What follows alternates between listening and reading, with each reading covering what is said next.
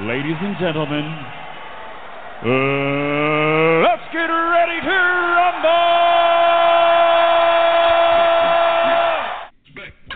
Special technique of shadow boxing.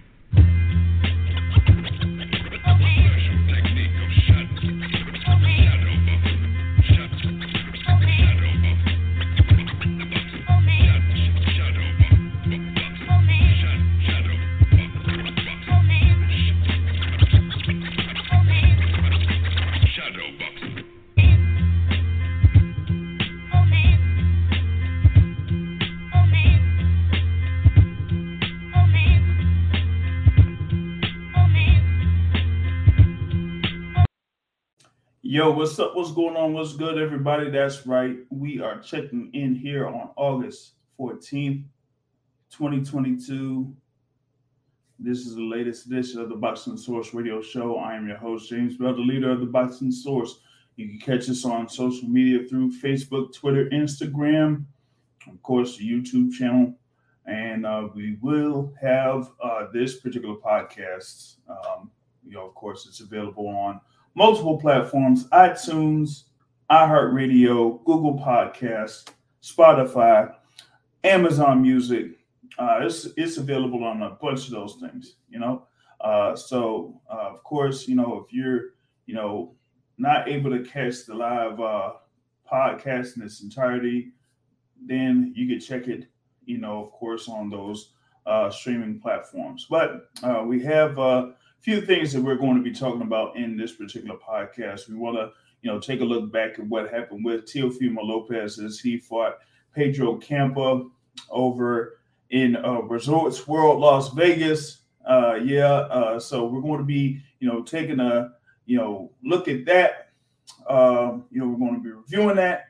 Also, we're going to look ahead to the Unified Heavyweight Championship bout, the rematch between Alexander Usyk and Anthony Joshua. And we will also, take a look into the fight card with Adrian Broner and Omar Figueroa Jr., as that is going to be held over in the Hard Rock or Seminole Hard Rock Hotel and Casino over in Hollywood, Florida. So we're going to be taking a look at that in, pretty much in detail.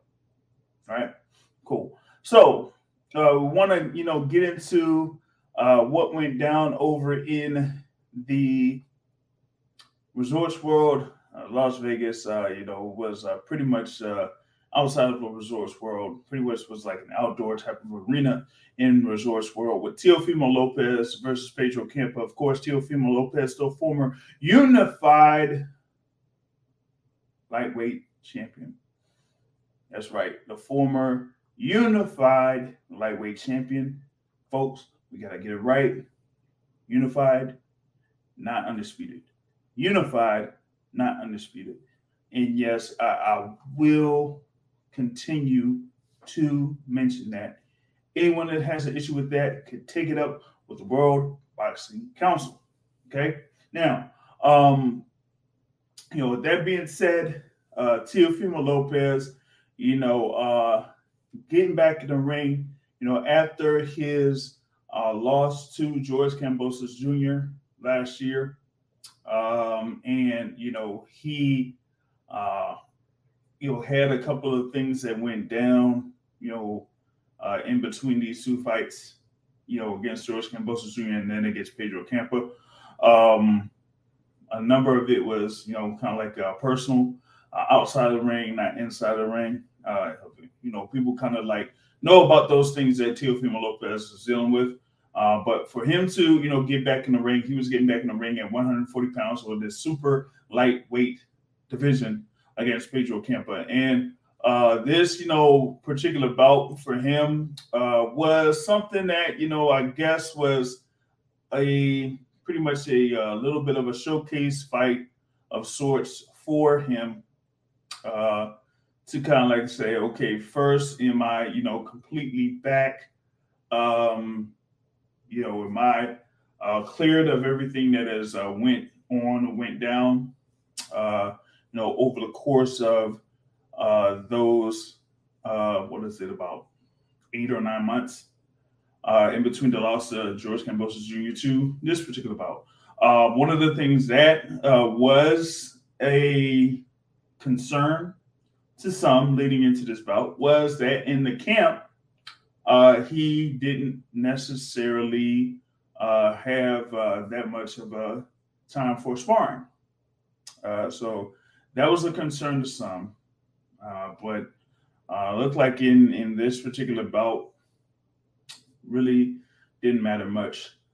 Pedro Campa, even though Pedro Campa came in with a record of 34 wins, 1 loss, and 1 draw, he wasn't really that much of a match for Teofimo Lopez in this particular instance.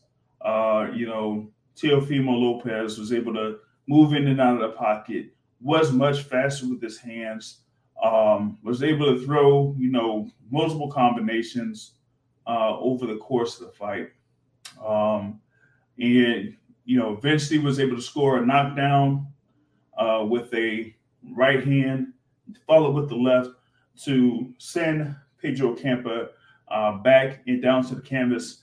But then, in the 7th round, it was a series of punches to Pedro Campa that forced referee Tony Weeks to stop the bout in the 7th round. And so Teofimo Lopez gets on the winning column. Once again, his new record is 17 wins with just that 1 loss.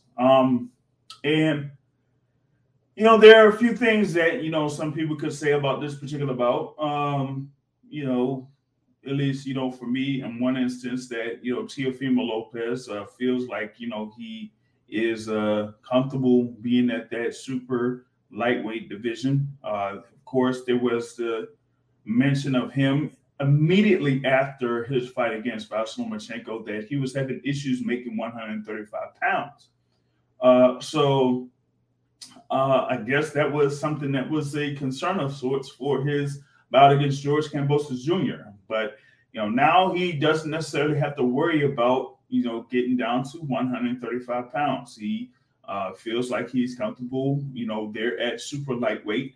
There were, instances where, he had those flashy moments, so to speak, against Pedro Campa, able to, land flush on Pedro Campa on a few occasions.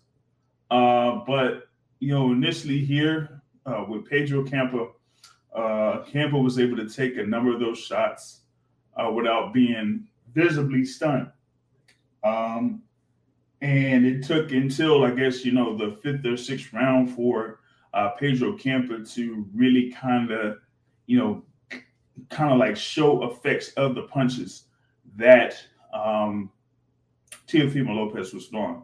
So, I'd say we got to see what happens, later on down the line here with Teofimo Lopez. Of course, Lopez had a lot to say immediately after the fight, talking about, there's these guys here at 140 pounds.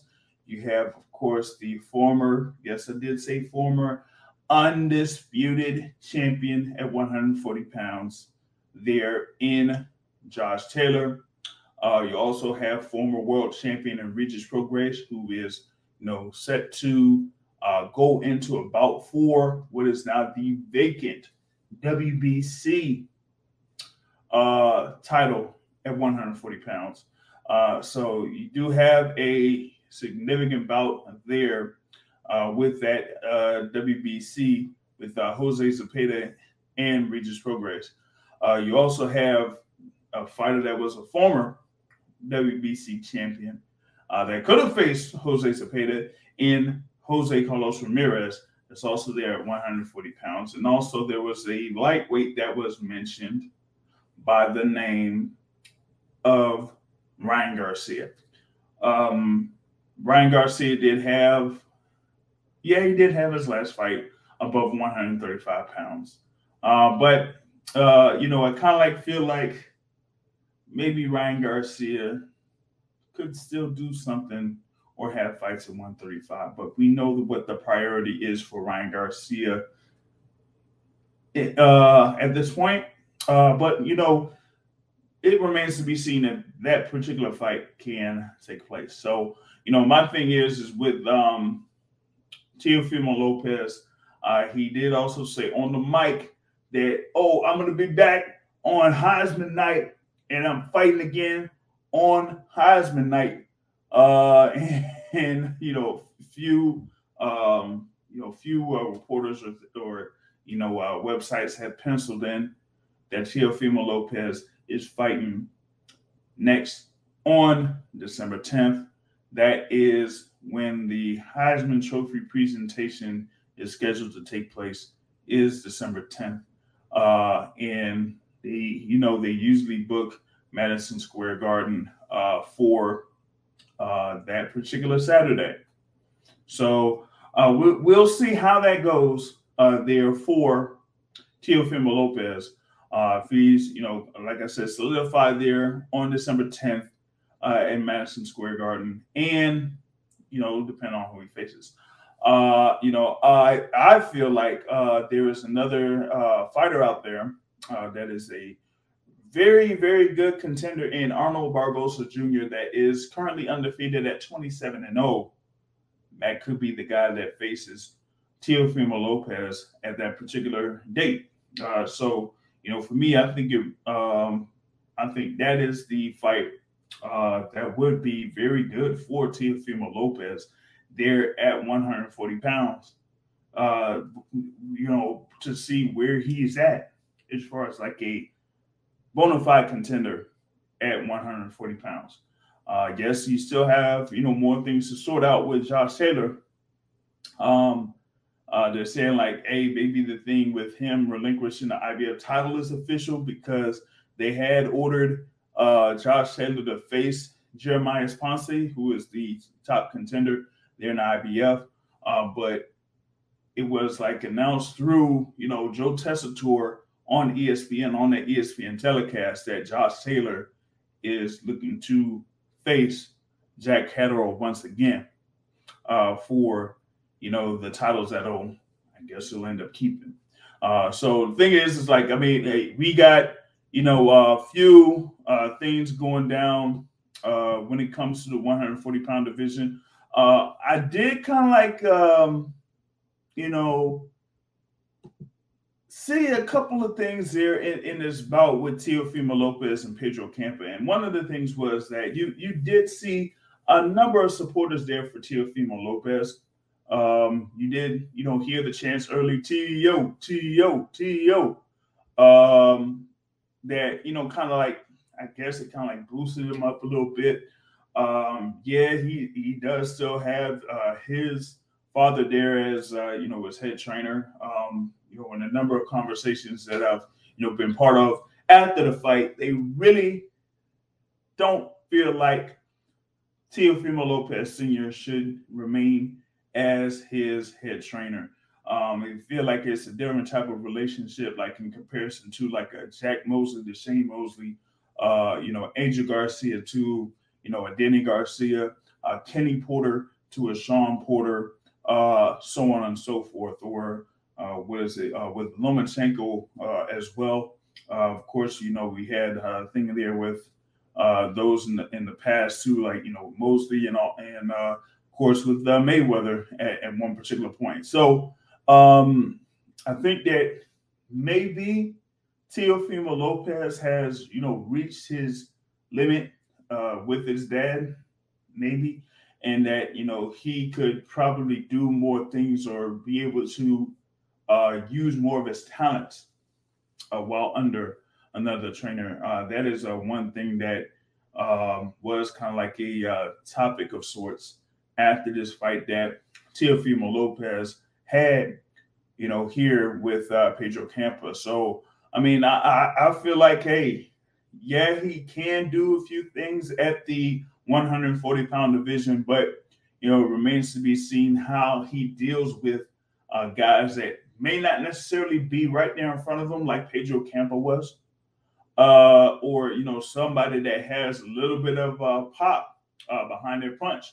Because, yeah, even though, Teofimo Lopez had his little moments where he was bobbing in and out, trying to, shoulder roll and things like that, he was still getting caught by Pedro Campa.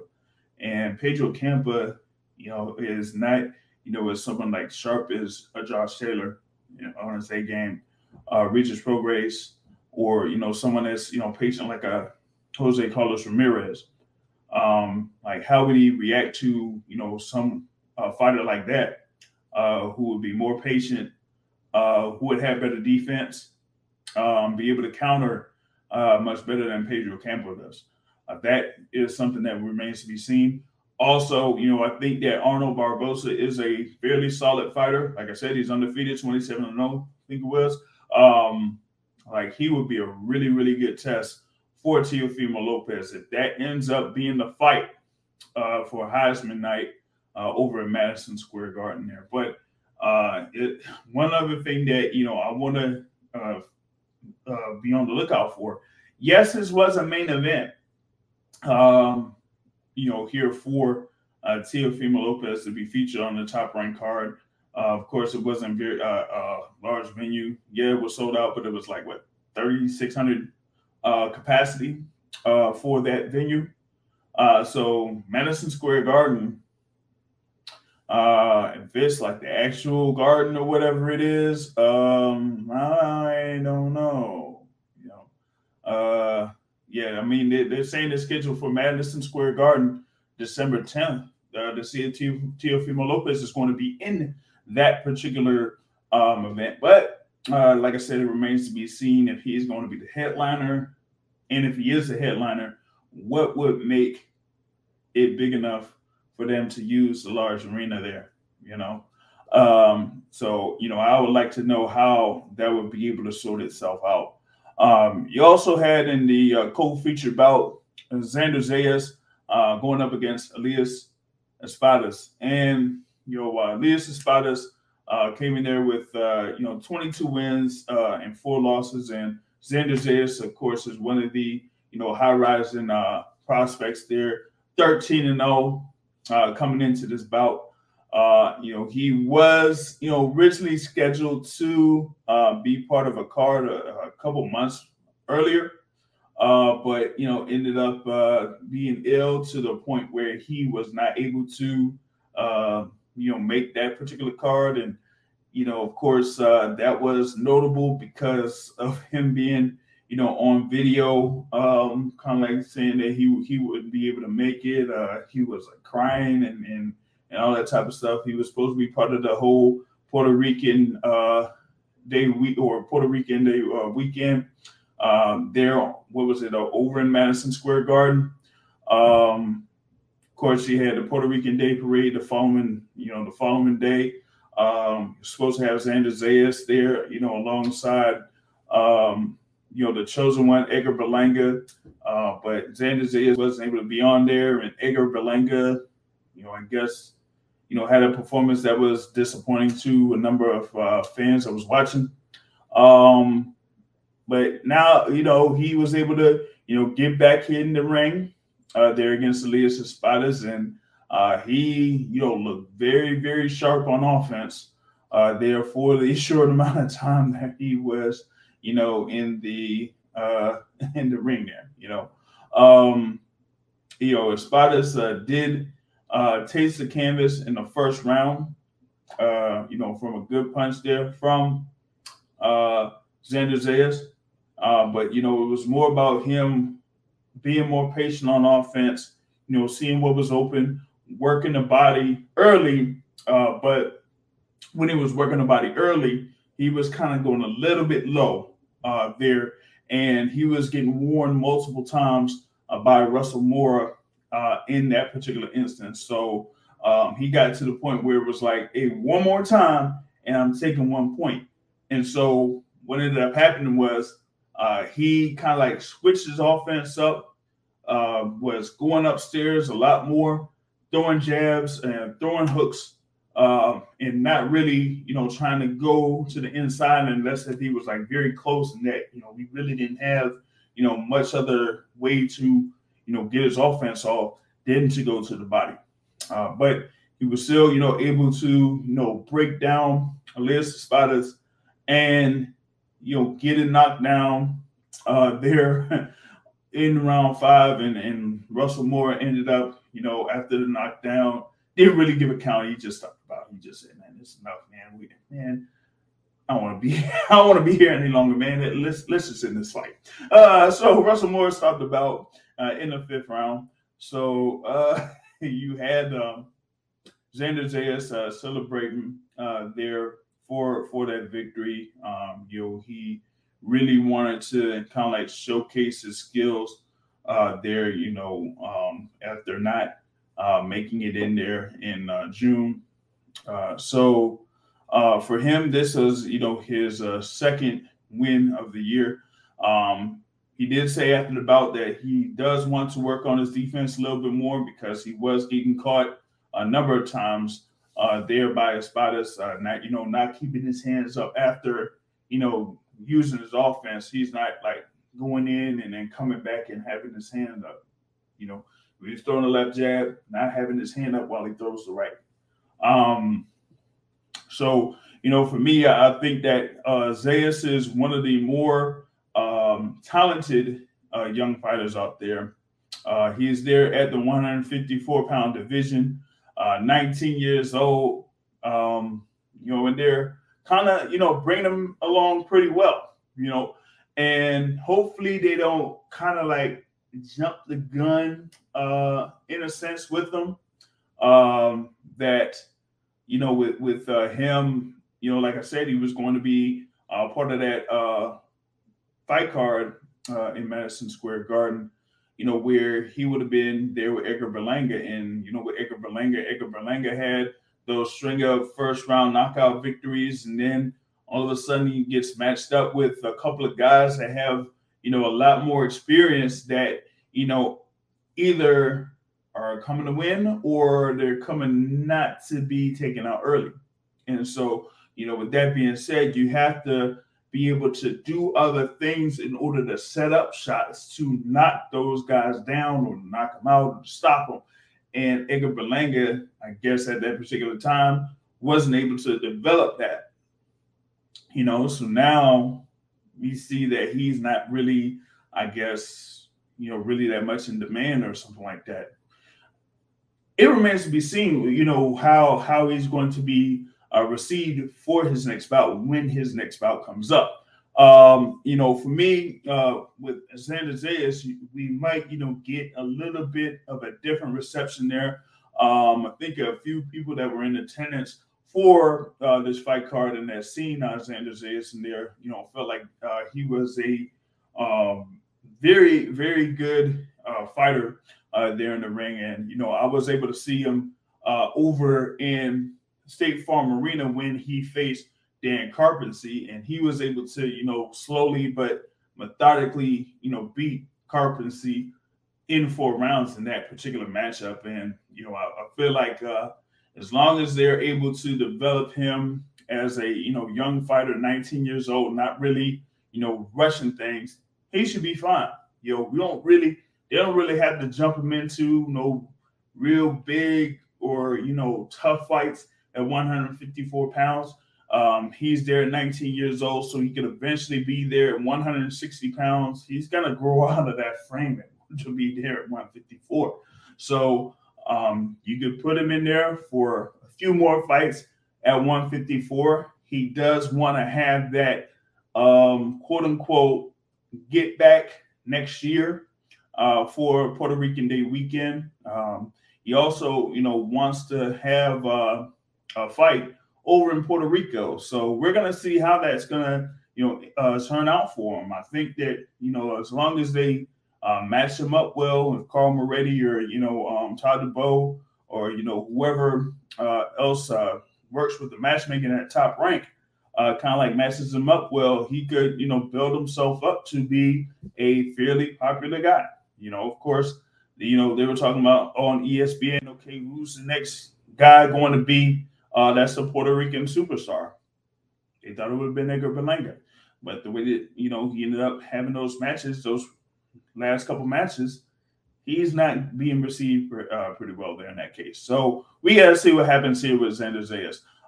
Have the guests jumping in here, checking in from the Tampa Bay area. This is our brother Terrell in the building. What's going on, man?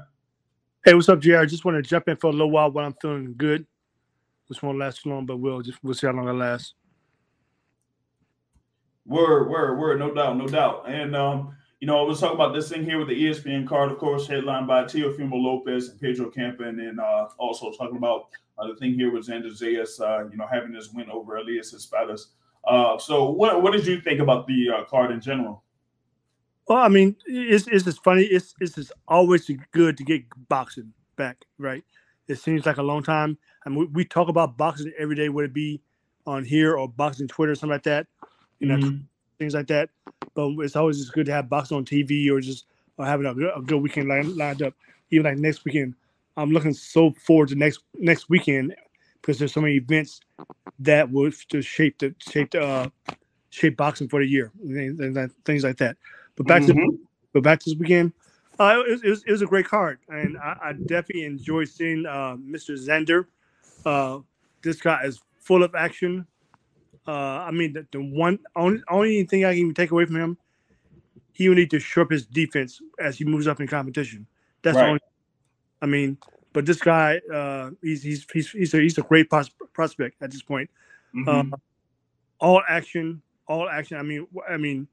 He definitely has to make himself of what could be the next Puerto Rican star, and that's something that's always been a staple in boxing. Back to Cotto, back to so many others that have helped from Puerto Rico and raised that flag, things like that. So it's always good to have that. Because even with the Puerto Rican star, something that we've always had with that, the Puerto Rican Mexican rivalry. So in order to do that, you got to be great. So this guy is definitely a great prospect. And he's definitely on his way as long as he can just continue to improve. And it's kind of funny. I heard you say Berlanga prior to me jumping in. And that's someone that they kind of tapped to be the next Puerto Rican star, but that's likely not the case for him at this point. Just kind of exposed to be kind of, in a sense, one-dimensional. And just in a sense, with his level of competition, his knockouts definitely hadn't followed up with him as his level of competitions go up. But with Xander, he fought a good, solid guy. I think the guy's 27-0 or 27-1 or whatever the guy was. So the guy had a good record, a solid record. So he win no walkover, win no Dominican. But for Xander, he definitely just played a lot. But even towards that fight, why the refs stopped that fight like that, I have no idea. I mean, we already know what was probably going to happen eventually. Yeah. But there was no reason for the ref to stop that fight. Not at all. Yeah, I mean, before I was saying, like, once they had that knockdown, they're in the fifth round, Russell Murray was like, man, I'm out of here, man. I don't need to be here any longer. You ain't going to win. He almost looked at him like he ain't going to win. He's like, bro, you ain't going to win, man. So it's like, hey, I don't know what to say on that, man. That was kind of crazy there on that instance, man. So for me, I kind of like think that this is something for Xander to like kind of like develop himself, so to speak, to like kind of like develop himself as like a up and coming fighter, And, like he was saying after the fight, he did say that he wanted to work on his defense. If he, becomes more active in the ring, maybe he could develop that. I've been in conversations where it's like, the more active that these fighters can be, the better that they could develop their skills. And it seems like these days you don't necessarily see these guys that are young, that have, these records of like 13-0, 8-0, 5-0, 3-0, that build themselves up, with more and more fights over the course of the year, because it's almost like they're having to push to put themselves on TV. So if they're getting these TV spots, yeah, they're gonna get paid by appearing on TV, but you're only gonna be able to fit yourself in the slots where they have these TV dates open. So yeah, you're getting there on TV, but you're only getting about 2 or 3 fights a year. and you've only just, started the game pretty much like 1 or 2 years, a pro game 1 or 2 years. So that's pretty tough on that. We got like a new guest on here, jumping in the live conversation. Brother Frank here. So it's Boxing with Frank Bay, I think it is, jumping on here with the Boxing Source. What's going on? Hey, what's up, Source? Nothing, just listening to you chat about Xander. Yeah. I mean, I'm talking about, Xander Zayas as being, one of those young guys that they have out there in Top Rank. They had a good number of guys that were featured on this particular card that, are young guys there under the Top Rank banner, that they talk about. You have someone like a Xander Zayas, you have someone like a Troy Isley, who I also saw over in Atlanta last year. You had Duke Reagan that had a notable fight there against D'Angelo Fuentes. And, you talk about, of course, the brothers there, Keyshawn and Kyron Davis, or who they have there. Right. That they try to develop. But it's like, hey, you're getting these guys and they're 1-0, 2-0, 3-0, but they're on the Zone or they're on ESPN or something like that. And I'm like, wait a minute. Well, did you see that guy Regan who was on the undercard? I missed that. And that's the thing that I wanted to see, because, they said Reagan was really, really, struggling in a good number of those rounds, man. Mm-hmm. He definitely had a fight on his hands. Mm-hmm. So, but the only reason I mentioned him is just that's how you can distinguish if we're talking about Xander as a prospect, because Regan's a prospect too. So does Xander give you more answers than questions when you're analyzing a prospect? Right. And the way, I had to look into his opponents a little bit more, but the records that they have are fairly good, but it's like, hey, he's still able to, do his thing against those guys. And yeah, the other thing with like having these young prospects on TV slots is that you can't necessarily have them there against guys that are like 5-12 or 2-8 or something like that. That's usually how they match up these fighters that are having their professional debuts or they're 1-0, 2-0. Okay, well, they have them against guys that Well, let me ask you this then. Mm-hmm. So let's do a comparison between Schofield and Xander, because they would kind of be almost at the same level. Well, Schofield's a little behind, but Schofield was a prospect. So when you watched him, did he give you more answers than questions? Yeah, and the thing is that you kind of like see with Schofield, at least for me, like I'm not seeing Schofield being featured out there anywhere near as much as Xander Zayas is, but it's more of like what would it take to like kind of like develop the fighters along the way, how that's going to work. Before I go on more about that, I wanted to add in another guest here that did have a comment about Xander Zayas in a potential future fight, but it's my guy here, YSM Sports Media, checking in. What's going on, man? Hey, what's good? All good, bro. All good. Just chatting it up with Xander Zayas, man. What you got on him? All right, well, two things. Like, first, we mentioned Floyd Schofield. Floyd Schofield didn't sign on to Oscar till this fight. Floyd Schofield had been moved by Rick Ross. So you saw him on a lot of club shows, ballroom boxing. Ballroom boxing type things, yeah. So it's plenty of prospects that started off in the Chitlin circuit. And, for Mexicans, they got the Mexican circuit. For black fighters, they got the Chitlin circuit down south. Yeah. When you fighting guys, that's like 2-7, 2-8. And that's where you're making your bones, where you're trying to get different styles. Whereas though Xander's already been dubbed. Like, Xander doesn't have an exceptional amateur background. Like, he never was an open class amateur. But because Puerto Rico is so starved for a star, then that means you gotta like put the gas by him. You gotta put him out there, put him on TV, let Puerto Rico know that you have a talented prospect coming up soon. So there's a difference to being good and being marketed. And I feel like fans sometimes get that misconstrued that the prospect you're always hearing about isn't always the best prospect. It's just the one that they think they can sell. Yeah, they can sell that they can put in front of you. Xander, I'll say it again. When the time comes, I got Xander stopping Virgil. Xander's the goods. Like, he got some defensive things that he got to get right, but he's 19. Mm-hmm. As far as ability, the first thing I look for is footwork. Can you make the guy miss? Because we've seen tons of guys just walk forward. Oh, I'm bigger than you. I'm just going to overwhelm you with power and size. Nah, I saw him last night. He made the guy miss. Is he thinking with his shots that he's knocking guys out with or knocking them down with? I saw, the little subtle adjustments to get the guy out of there.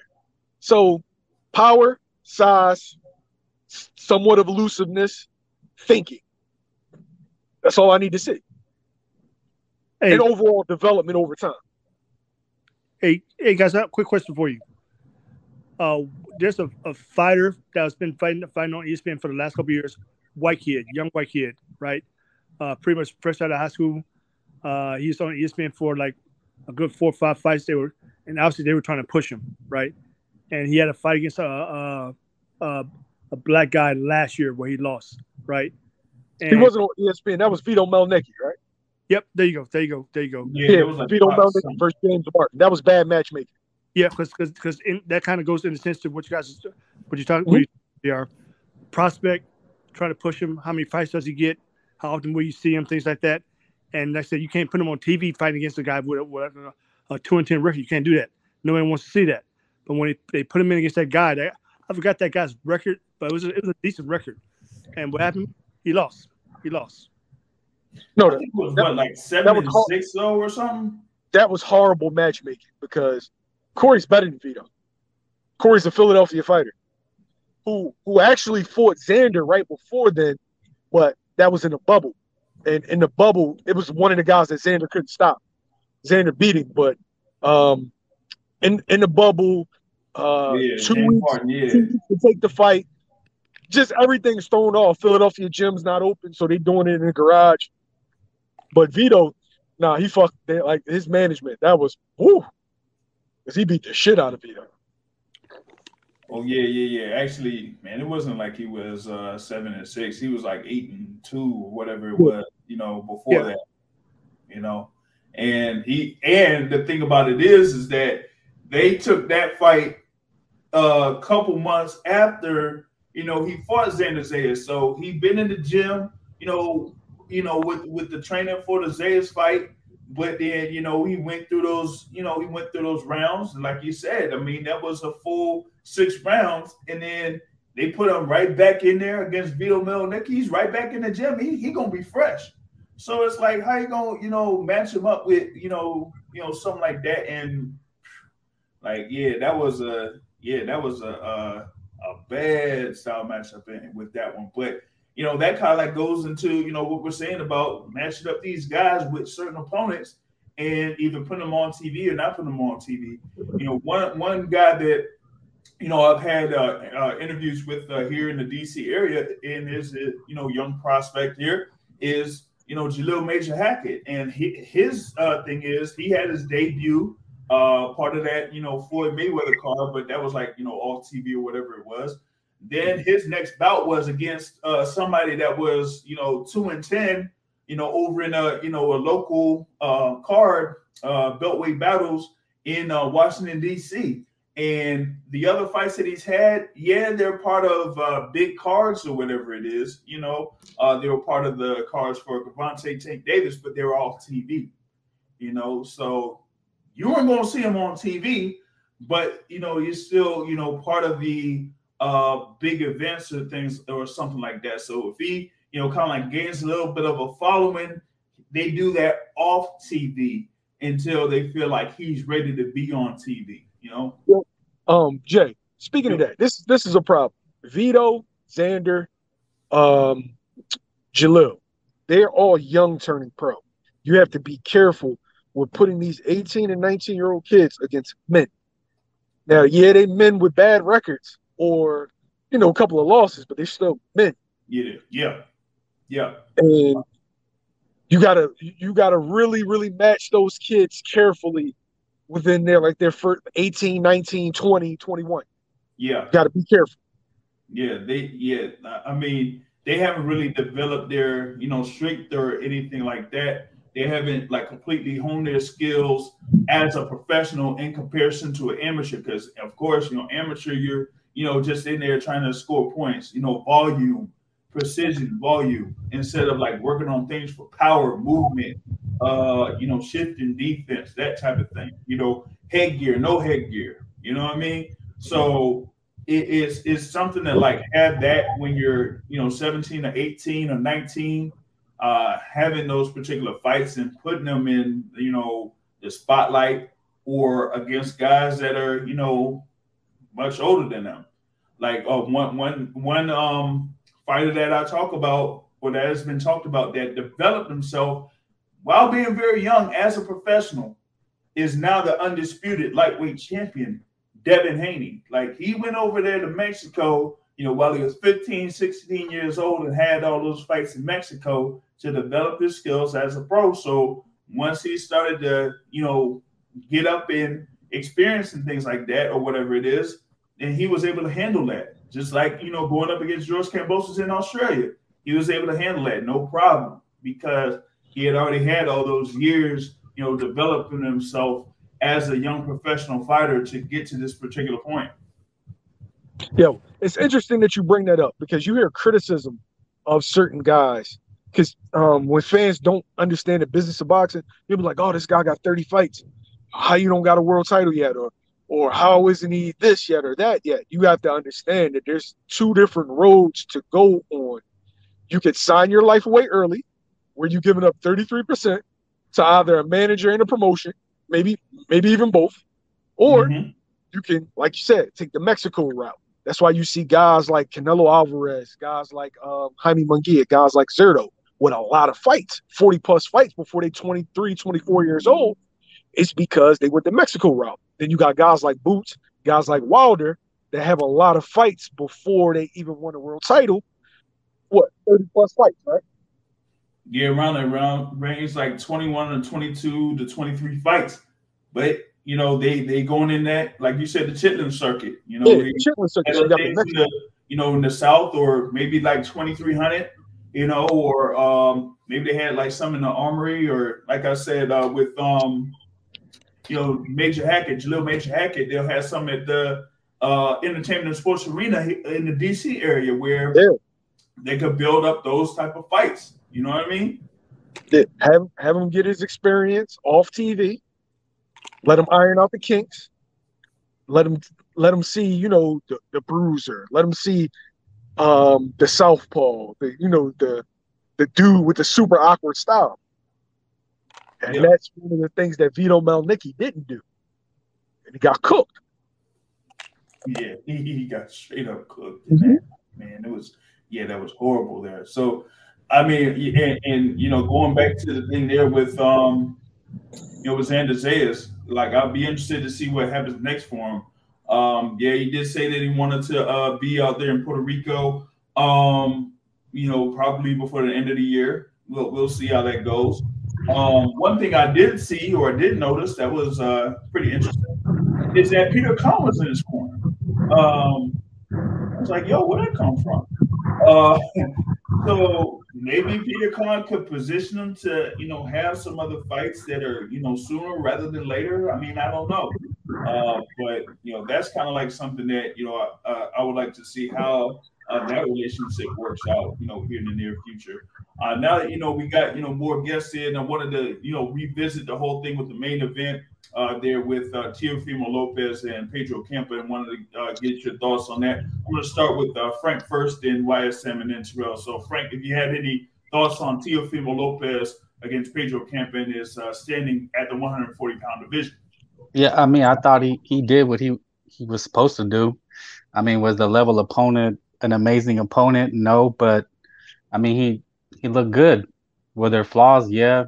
Was Pedro did he provide resistance? Yes. So I don't think it answered a lot of questions. I think there's still a lot of question marks for him, but the performance was good. Gotcha. Anything on at YSM?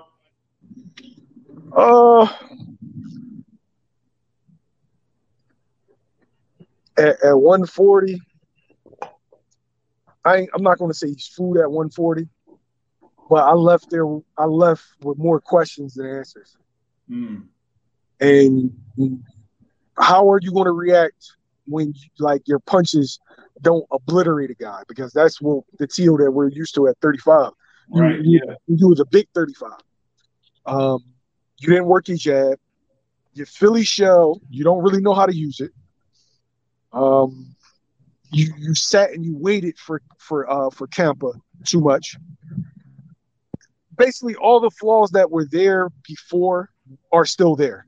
It's just that you were the big explosive guy at 35, and nobody could really capitalize on your mistakes physically. Now, are you sure he beats Jack Catterall? Josh Taylor, Montana Love, Sabril Matias, Antoine, Barbosa, who else? Zepeda, Jose Ramirez. Progress. I can keep going. Progress. I can. Progress. Are you sure? Like normally when a unified champ comes up with that much hype, like you already, man, he'll beat this dude, he'll beat that dude. Look, I don't know. 140 is one of those divisions, man. I'm not sure he can beat Brandon Lee right now. Brandon Lee is adding on to the card next weekend over at the Seminole Hard Rock and Casino in Hollywood, Florida. Just wanted to add that in real fast. Terrell, what you got on Teofimo Lopez? Yeah, I'm pretty much the same thing. Definitely after the fight,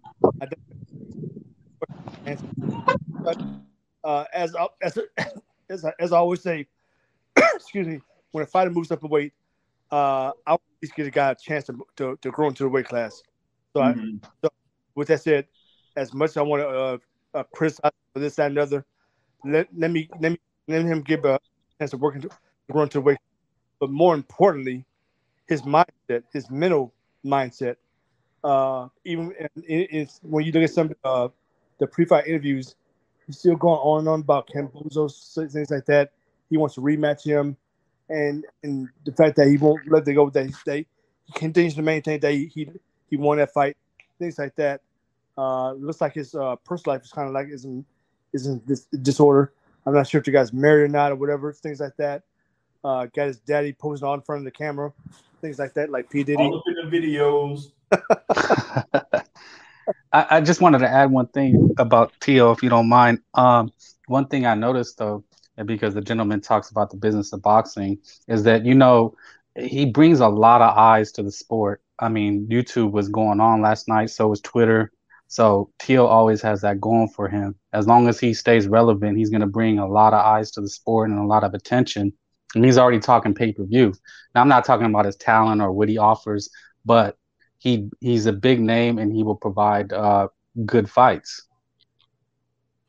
Now, I mean, up to a certain point, of course, in the 135-pound division, he was able to, deliver spectacular finishes to a certain extent, and the way that they had built him up, for a couple of years, before he had the first world title shot, that he kind of was a guy that was fairly spectacular to a certain extent.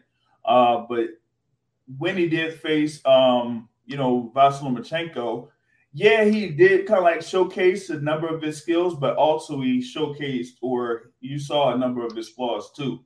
And, with that, we kind of seen that, maybe there were some vulnerabilities to him. And those vulnerabilities came to a head when he faced George Kambosos. And yeah, he wasn't at the top of his game for that. But, if you're someone that is of a certain ability, that even if you have some type of an off game, or you're not starting off well, that you should be able to finish off someone like a George Kambosos if you feel like George Kambosos is not that good. So, when he was able to score that knockdown against George Kambosos, was he able to finish him? No. Last round, was he able to assert himself like he asserted himself against Vasyl Lomachenko? No. So he ended up losing the bout. And that's something that you got to see here while he's here at the super lightweight division. And for me, when you're at a certain level at a division below, you have to be to a point where you're almost or at no question that you were the best fighter there at that particular division before you move up.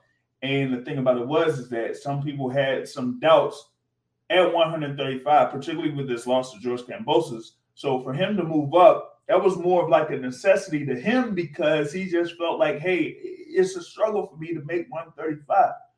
But yeah, it's a struggle to make 135. But now that you're going up to 140, you're pretty much fresh at 140 against guys that have been there at 140 pounds for a good amount of time that are used to getting down to 140 while you're just starting to come down to 140. Yeah, it might be less of a hassle for you, but you're going against guys with much more experience of getting down to that weight class. Before I go more into that, wanted to add in another guest into here. The Boxing Academic is in the building. What's going on? Hey, what's going on, fellas? I'm driving, so let me know if my audio doesn't sound good. Hey man, if you're in the ATL, as long as you don't have T-Mobile, you should be good. But you do have that. Yeah, actually, T-Mobile ain't too bad in Atlanta for me. When I had it, I don't have it anymore. But yeah, I switched sides. What you got? So you guys were talking about the main event, right? Yeah. Teofimo is definitely a talented fighter, and no one can take that away from him. But people, when they say there are levels, that they say that for a reason.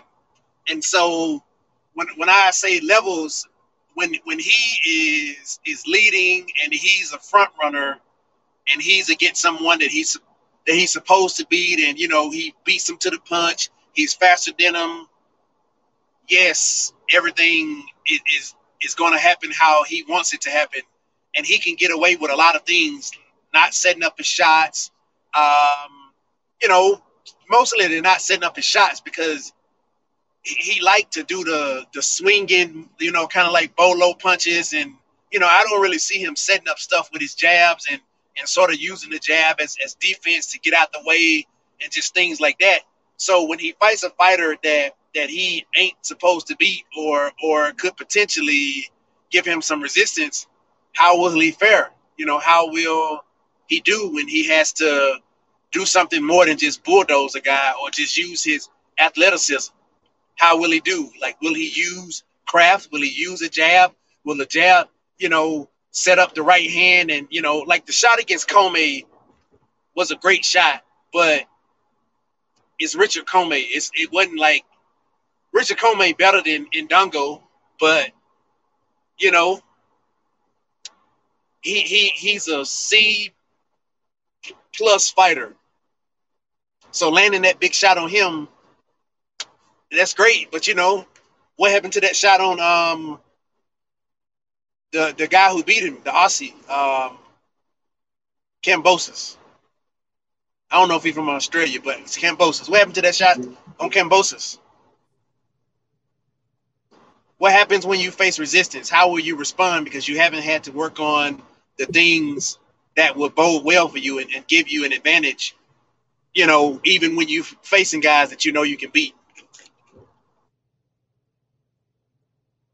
Yeah, that's the thing about it is that, like you were saying at Boxing Academic, the thing with Teofimo Lopez is that he kind of fell into the trap of being a front runner to a certain extent with the majority of the fights that he's had. And, I was bringing up the whole thing with Vasyl Lomachenko. Yeah, Vasyl Lomachenko, we did have a good start against Vasyl Lomachenko, but then Lomachenko in the middle rounds, kind of like made the adjustments, and you've seen that Teofimo Lopez was like stuck thinking a little bit.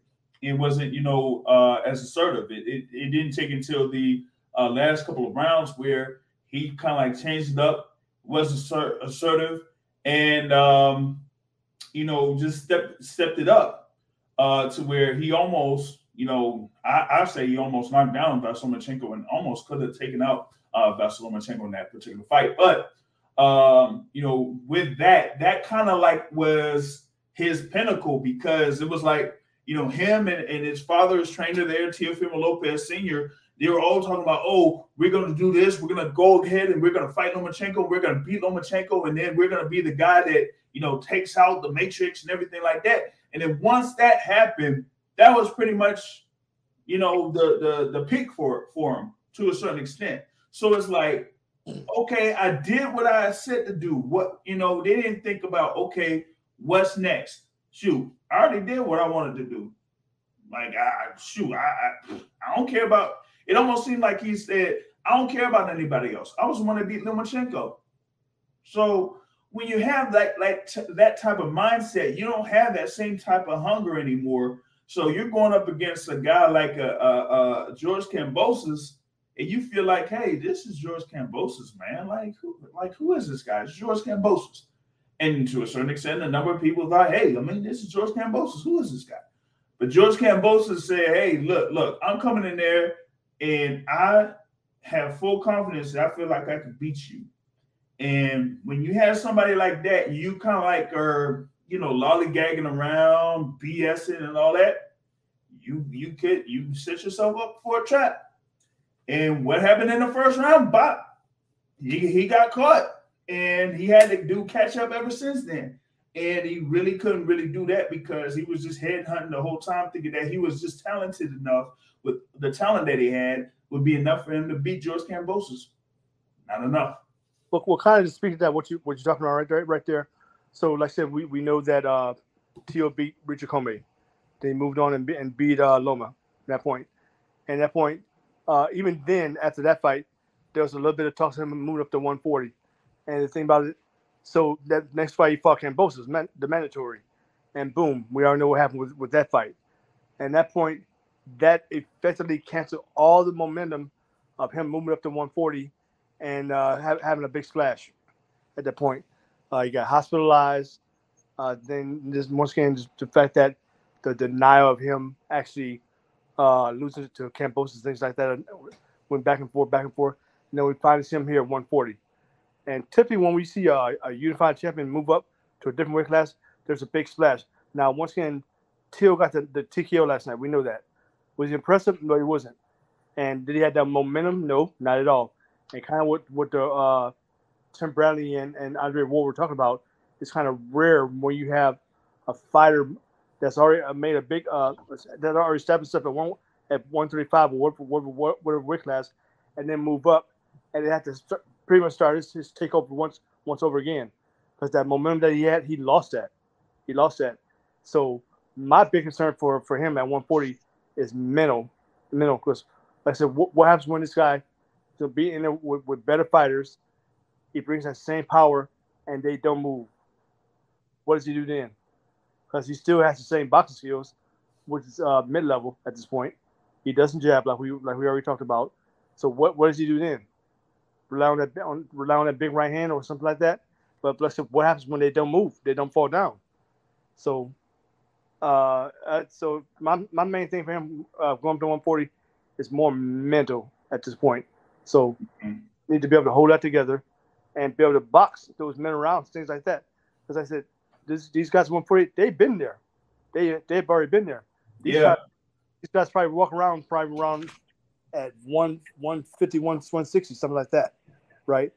Whereas Tio is learning to get more acclimated to that weight, things like that. So for me, like this, for him, that success is more mental than everything. And he needs to humble himself down, in my opinion. Now, this was one thing that we were talking about earlier when we brought up Xander Zayas, is that he has those amount of fights in there, kind of like bring them along fairly slowly, right? Teofimo Lopez pretty much has like 19 professional fights. And, like I said, he had been featured on those Heisman nights, for a couple of times, before he had that vacant IBF or the IBF title fight, that he had. And then after that, it was, Vasyl Lomachenko. So I'm like, here you are. It's like 16, 17 fights in, and you're fighting Vasyl Lomachenko as a professional. So you didn't necessarily have the time to really develop or hone all of your skills as a professional because you didn't build up those, those fights along the way. You had about 8 or 9 fights, or maybe 8 or 9 fights, and then you're on TV now, So it's like, maybe that's kind of like why he got caught against someone like George Kambosos, because he didn't have those fights to like build himself up to hone those skills. Hey Frank, you can jump on here real quick. Oh yeah, no, I listen. And that's something I look at is like the amount of fights. I'm not, I try to take different takes, and I'm not a person who wants to burn the house down, because a guy loses. People lose. It's boxing. And I'm always going to give somebody that's been a champion like Tio the benefit of the doubt. It's just people want to trash his career already, and it's like he's young. He's had fights. Who was the last guy that lost like that young? There was a guy named David Reed. He fought with 14 fights coming in. He lost and he could never come back. But he had reached once you reach a certain pinnacle. Like Tio, once you're a champion, you're expected to fight champions. There's no more kind of working your way back. You're just gonna be thrown. You're gonna be thrown right in there, and you're going against world class. Like yes, as limited as Campa was, he was still world class. So I just hate trying to throw the baby with the bathwater.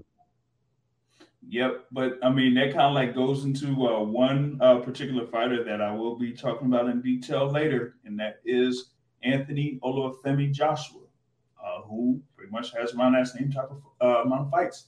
But before I go into that a little bit more, wanted to add in another guest here. Thankful for him to jump on in here. His brother Clever in the building. What's going on, man? What's going on, Jay? What's going on, gentlemen? How y'all doing this week? Doing great, man. Doing great. Thankful for you to come on here on this particular podcast, man. So I'm sorry. I'm sorry, guys. But look at a guy like Isaac Cruz or Jojo Diaz. They're getting shots and they lost. Why are people so okay with that? Oh, well, Isaac Cruz, let's throw him in with this guy. But with Tio, we're ready to trash him. It makes no sense to me. Good question. Can I rebuttal something? So Isaac Cruz has a certain style that we know Isaac comes for. He's going to throw a bunch of shots. He's going to throw hooks, and it is generally effective against a lot of styles. The one style that it like the Matador style could probably tame that style very well. But Isaac Cruz has like a warrior's will. He's pressuring. He's always like never stopping. So with the Tank fight, he never stopped trying to win. He didn't win, but he never stopped trying to win. With Tio, for me, I'm not saying that he won't, get another title, but I'm saying that the tendencies that I see from him are tendencies that when he faces resistance, like even in the Lomachenko fight, yes, he started off very well, but then toward the end of that fight, who was winning? Like he won the fight nevertheless because he had banked so many rounds, but he did not have the momentum in that fight. He lost his mental edge, and it looked like he was just trying to just wait to the bell, survive in the six, just get the bell out. And so there are a few things to me that would make me question his mental fortitude in a sense. So I mean, That's how look, you know. yeah, I know, but I got another Ramirez and Proges. Okay, Ramirez was top of the game, got beat by Taylor. He's already getting another shot, and people didn't trash him the way they're trashing Tio, and Tio has far more ability. You know, it's like we're so quick to just trash these world class top of the cream of the crop. Taylor has a bad night. Oh, we're ready. He's not. He's done. It's like, why are we so quick to just throw these guys to the side when they're obviously extremely talented? I mean, they're extremely talented, but in that case with Josh Taylor, man, he got cooked. All right, Clever, you could get back on here again. I think you got something that yo, if I wasn't on this joint live, I probably would have been on that stuff myself, yo. I'll send you a care package. Oh, that's what's up. Hey, I'm with it. Yeah, I got you. It sounds like we're recapping last night, right? Yeah. Word. You know, I was on a brother's channel a little bit early, and we are talking about it, so I guess I'll regurgitate that as well. I saw some things I liked, and then I saw some things I didn't like. Don't get it twisted, man. Young Teofimo can fight, man. I've always said that about him and his natural ability. He carries power, and his athleticism allows him to do what we see of his young career thus far. However, I've never been high on him. You know, when we always talk Four Kings, I always kind of ranked him lastly because I just I see his flaws, and I see when he's compared to those guys, or even even guys above him, or just mythical matchups. You know, it's gonna be really tough for him to win. And one that I saw last night, his defense, I do not like the Philly shell. I feel like that's brand new. I may have seen him maybe do that one other time. And frankly, if you're not doing that early on and being taught by that, you know, early on in your career, then it's a no-go. You can't just up and do that. So I didn't like that. And then as far as his, like, you know, what he's good at with his power punch placement, he needs to set that up with the jab, man. And then he's fighting with his hands down. You know, you go up against, you know, hell, I'll throw Ryan Garcia. Dude, that guy will knock you out, man. That guy will knock you out like clean, you know, with your hands being down like that. And then he was holding a lot, too, from the get-go. And, you know, people can say what they want.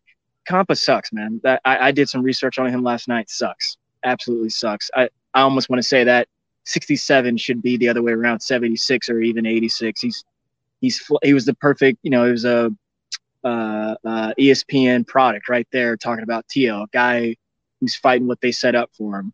Mm-hmm. But with that being said, he does have skills to fight the best in the elite. I just, you know, with those flaws that I see, no, man. You know, had that been Josh Taylor last night, Josh Taylor would be another guy to knock you out.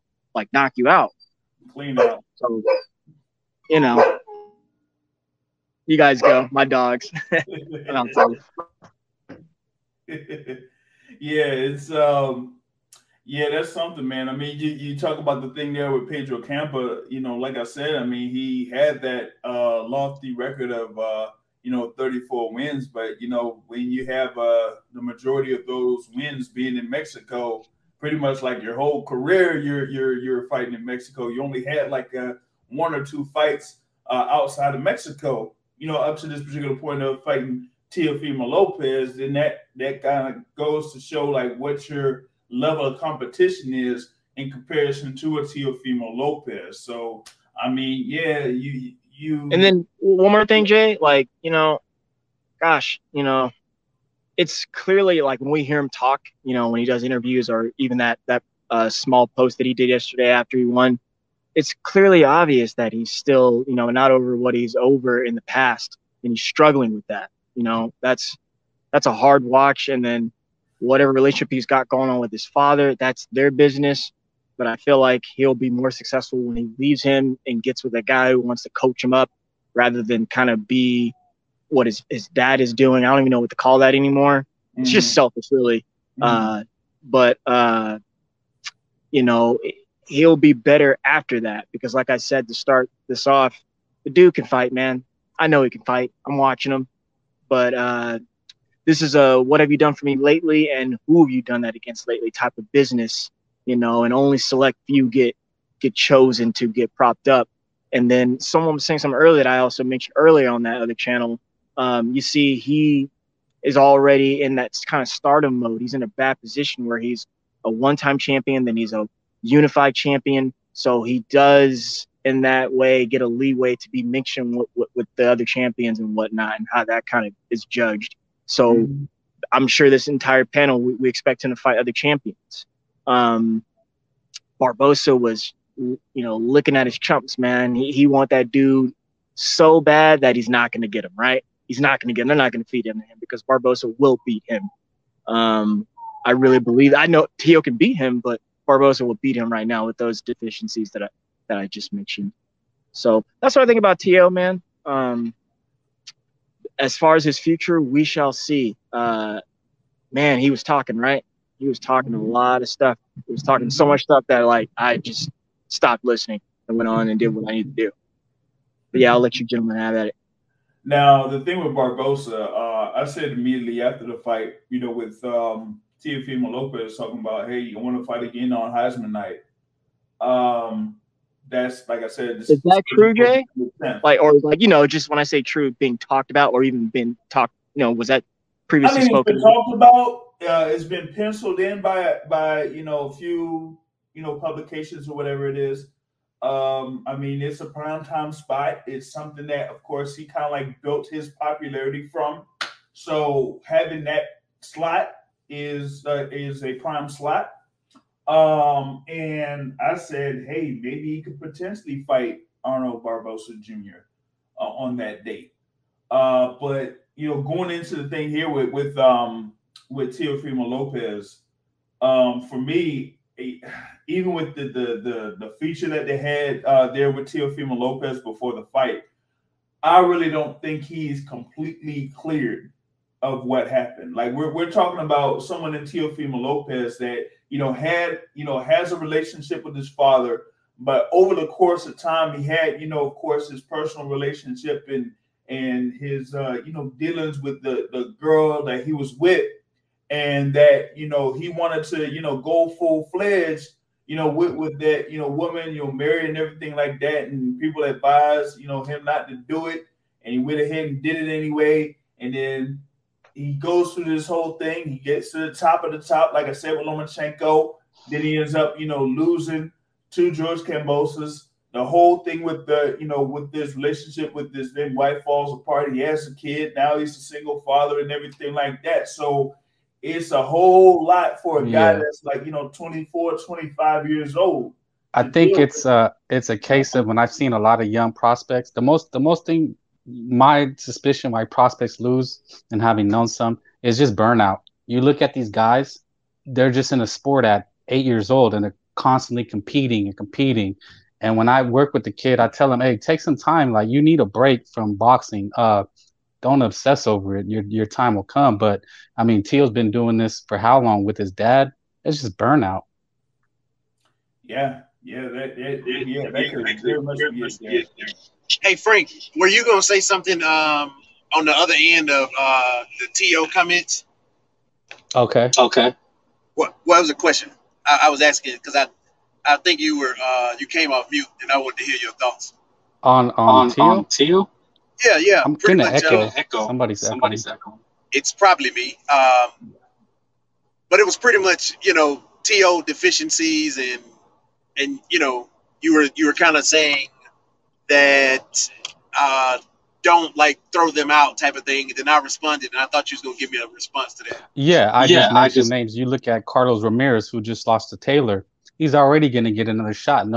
He could take a couple fights. Isaac Cruz, these guys losing, they can come back on undercard performances. But Tio, we already want to put him up there. He's jumping right back in the mix. And I'm just saying, we can't just throw guys away because they lose. It's just such a terrible thing to do in the sport of boxing because people are going to lose.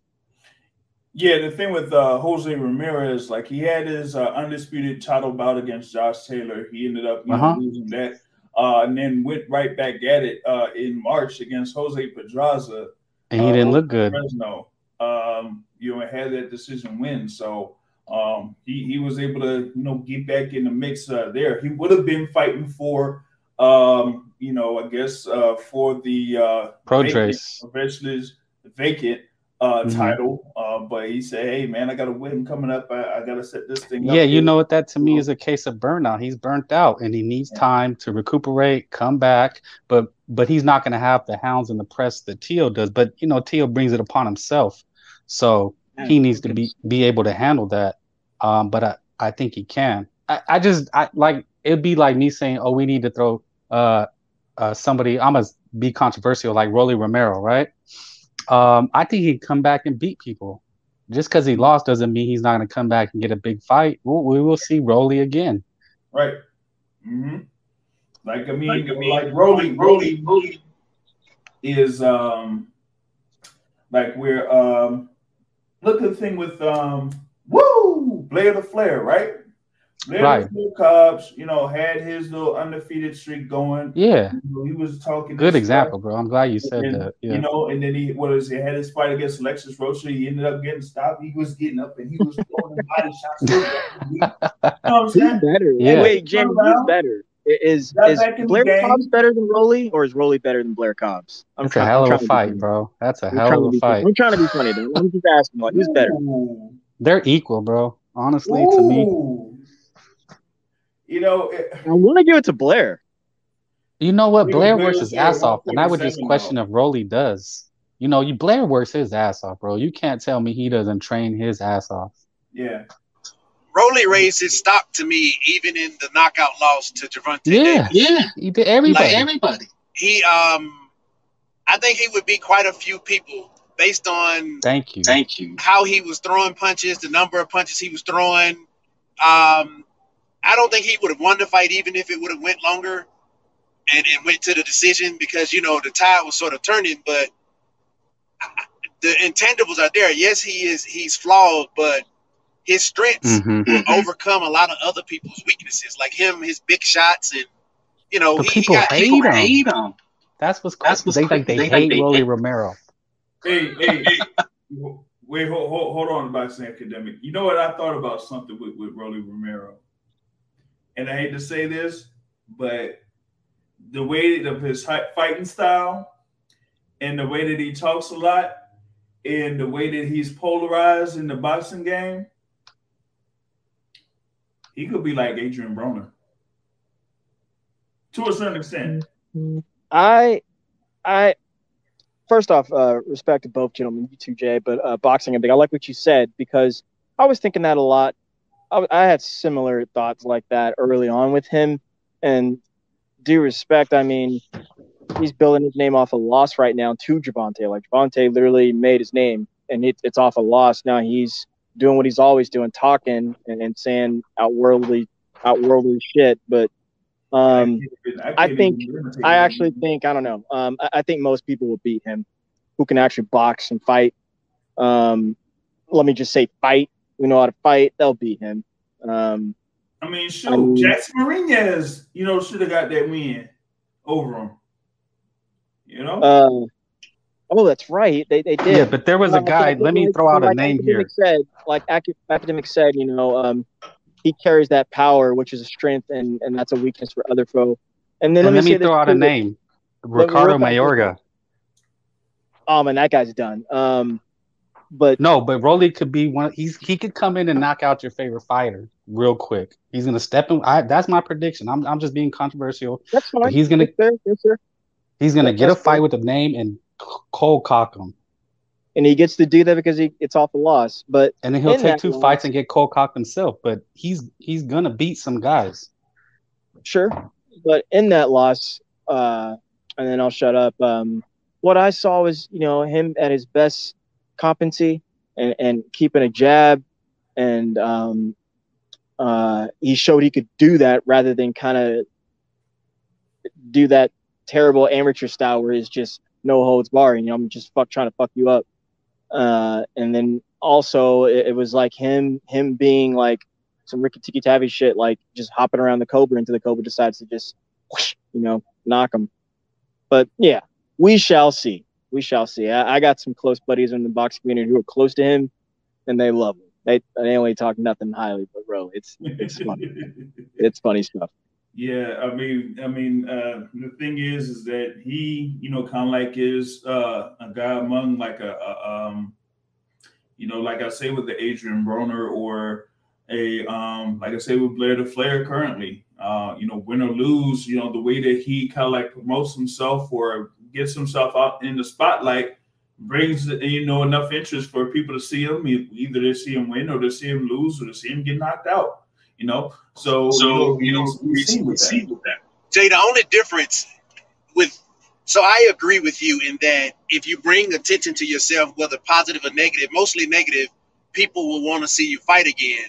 But the difference currently, as we speak, the difference between him and Adrian Broner is that I don't think many people are no longer saying, I think Adrian going to give it to us. I think Adrian going to push forward and give it to us this time. I think we understand that Adrian Broner is who he is. It's only a certain level that he'll get to. It's only a certain amount of punches he'll throw.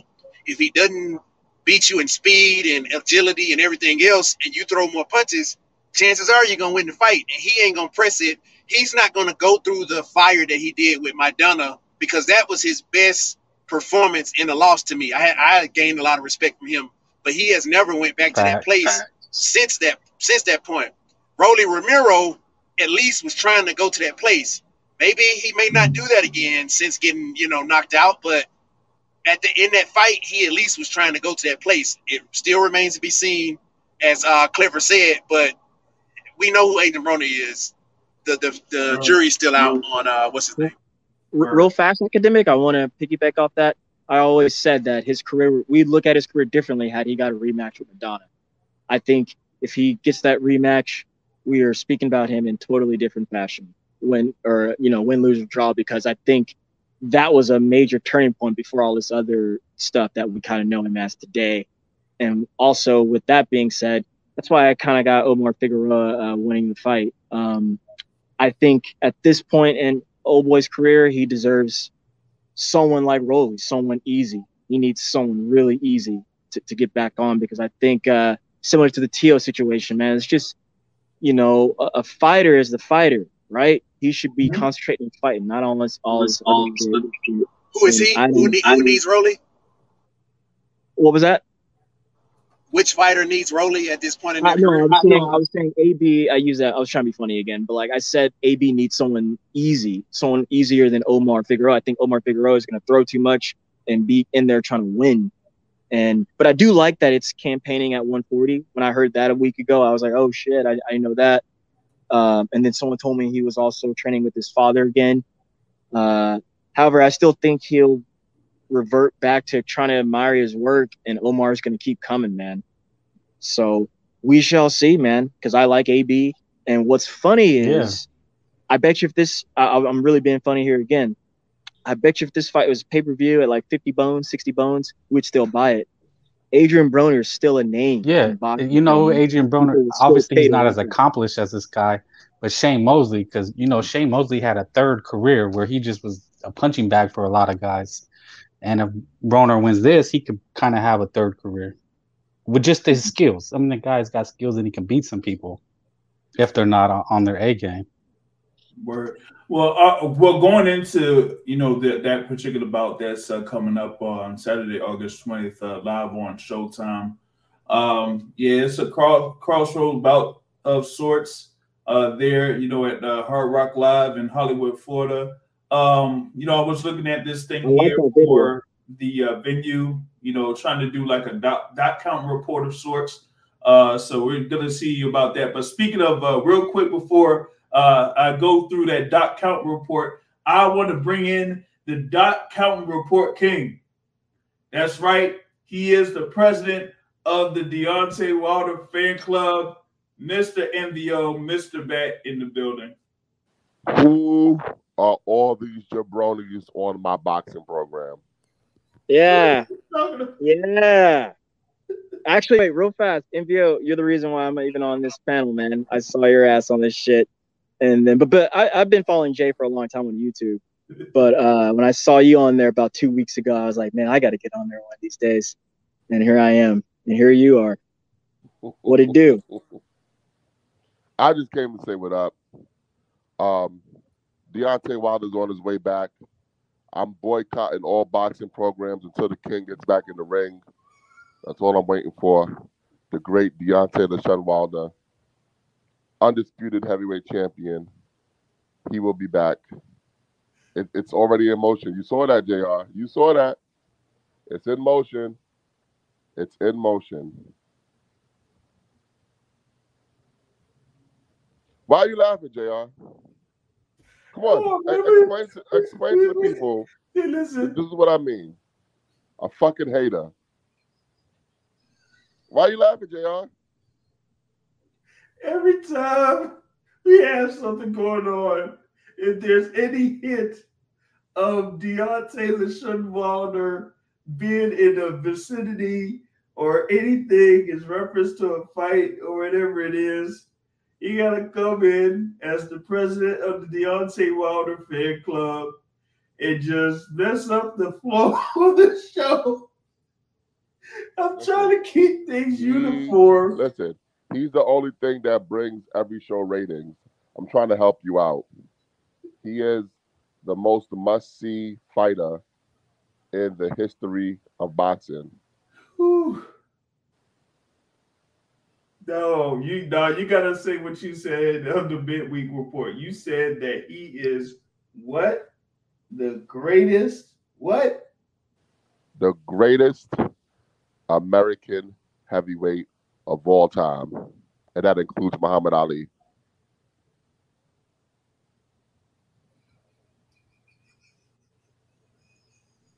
Yep. Heard that. MVO, so it's for sure going to be Robert Helenius, right? He's the front runner. Okay. Nothing's official yet. Right. You know, you never know what can happen in between now and then. But we do know that Robert Helenius is the front runner.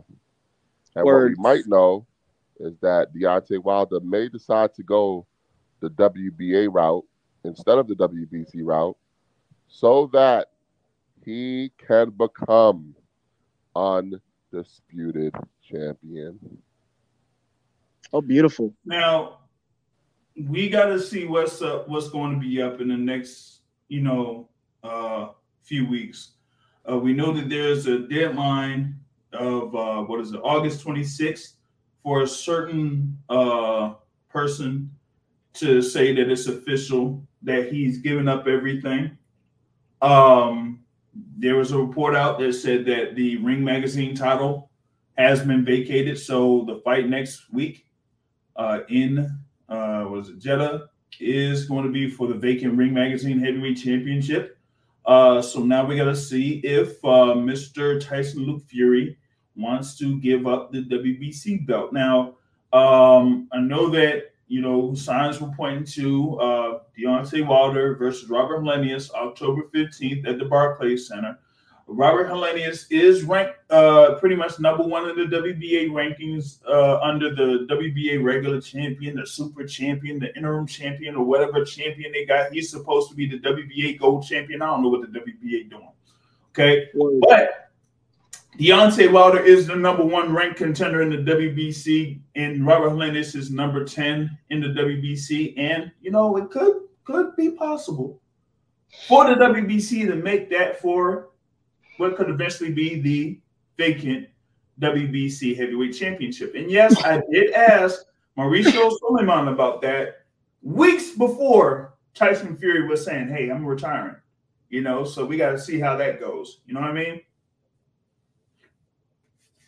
But I guess, once things get a little bit closer and once the formal announcement is made, that Deontay Wilder will be back in the ring, then we'll see more of Mr. MVO on these podcasts because he was in a little bit of a depression with Mr. Deontay Wilder not being active in the ring.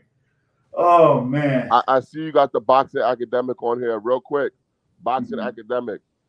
Last time we were on the show together, I asked you, can you please say something smart? You couldn't. This week, can you say something smart about boxing? I'm going to ask you every time. I think he's currently drafted. Hey Matt, speak when you're spoken to. Don't try to play me in front of other people. Damn. Oh, Shots fired. Yeah, I love Matt. But I also Matt telling me is that the chef in the building? Is that Chef Terrell? Don't call me Terrell. Hey, I yes, didn't watch that fight, so I can't comment on it right now. I didn't watch the fight. Oh no. But Matt, we were talking about Adrian Broner and Figueroa, so I would like to get your thoughts on that fight. This is the first step back for AB. He will once again win a welterweight title. You heard it here first. Wow. So Matt, do me a favor. Do me a favor, Matt. So considering what's happening this weekend with Joshua Usyk too, we know that we got your boy fighting in October, Wilder with Helenius, and like I said, what remains to be played out with Fury. What is your dream path for Wilder coming back in regards to contending for and actually getting in the ring to fight for the heavyweight title again? What's your dream path? Wilder versus Usyk for the Unified Championship. Wilder versus Joe Joyce for the WBC Championship. And then a returning Tyson Fury. Wilder versus Fury 4 for Undisputed and for Retribution.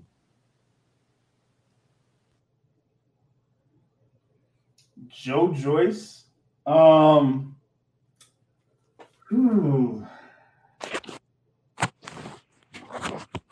That'd take a long time though, man. Because you had the fight against Helenius. Usyk, well, we gotta see if he beats Joshua first. He's gonna smoke Anthony Joshua. I hope you're not wrong. I hope you better not be wrong on this. Because this would be even worse than you saying Wilder was going to be in the third fight. Who's gonna smoke? Who's gonna smoke Joshua? I went out for a second. Who will smoke Joshua? He says Usyk. He says Usyk. Oh, okay. I mean, that's a fair statement. I mean, we'll see. I mean, he's been preparing, for the second bout against Anthony Joshua. We've seen pictures of him with multiple fighters that he's been training with, sparring with, giving them different styles, different looks. And we already know that he pretty much has had the overall experience, from amateur to pro, that he kind of like got in there,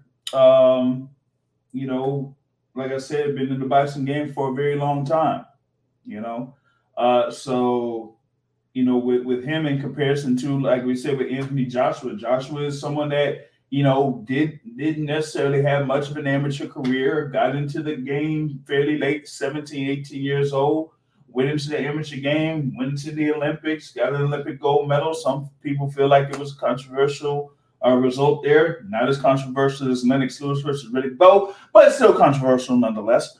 And then, pretty much got fast-tracked to the IBF heavyweight championship against Charles Martin. And once you get to that peak and winning a world title, you pretty much have to fight world title contenders every single step of the way. And so, we pretty much only had, I guess, the one bout against but after Brazil, he had another bout, and then it was, Vladimir Klitschko. So after defeating Vladimir Klitschko, it was just pretty much top 5, top 6 heavyweights from there. So we really didn't have much of a break up to this particular point. So I mean, we'll see how this goes. Can I ask you a question, James? Yo. So naming all those accolades, is that supposed to make him mentally tougher in the ring? Naming all those accolades? Is that supposed to do that for him? I don't know. Make him have more of an identity, commit to something, go with it. It should, but the thing about it is he really didn't have that time to. And I think it was that point when he faced and defeated Dylan White going into the bout against against Charles Martin. Like he really didn't have time to develop or hone his skills at that particular, point because he had himself a decent scrap against Dylan White. But then he goes up against Charles Martin, and that was pretty much an easy bout. To a certain extent, Dominic Brazil didn't really, give him that much of a resistance there. Then he had his fight against Molina, not much resistance there. And then you go from, 3 fights of not having that much resistance to a guy in Vladimir Klitschko that's, the most experienced heavyweight that was out there available. A guy that was like waiting in the wings to have a Tyson Fury rematch. So it's like, okay, do I train for a Fury rematch? Oh, I'm going to have that rematch. No, I'm not. Yes, I am. No, I'm not. Yes, I am. But he's still like in and out of the ring. So it's like, yeah, now I stepped up in competition from Eric Molina to Vladimir Klitschko. Like that's a huge gap. You know what I mean? So it's like, so now that you get through that, you have the win, you're at the top, and now when you're at the top, everyone's after you. You've unified 2 belts at that point. Now everyone's after you. Now you got to go after mandatory after mandatory after mandatory, top 10 guys back to back to back to back, where you can't really develop your skills like you were doing in those first, 5, 6, 10 fights of your professional career. Right, and that's the parallel I made with Teal earlier, if you remember. I was saying once a guy has reached a certain level, he's going to have all these expectations. And that's another guy who keeps getting shot after shot is Joshua. You don't have to lose. Gusto. Yeah, but the thing about it is that this is something that me and MVO had talked about a while back when it came to Anthony Joshua, is that, once you have, and you almost see it with Joe Joyce, but Joe Joyce is a little bit more developed. He's had an amateur career. He's had a semi-pro career. But you have those fights, like, a Joshua versus Dylan White, and for Joe Joyce, he had to fight against Daniel Dubois.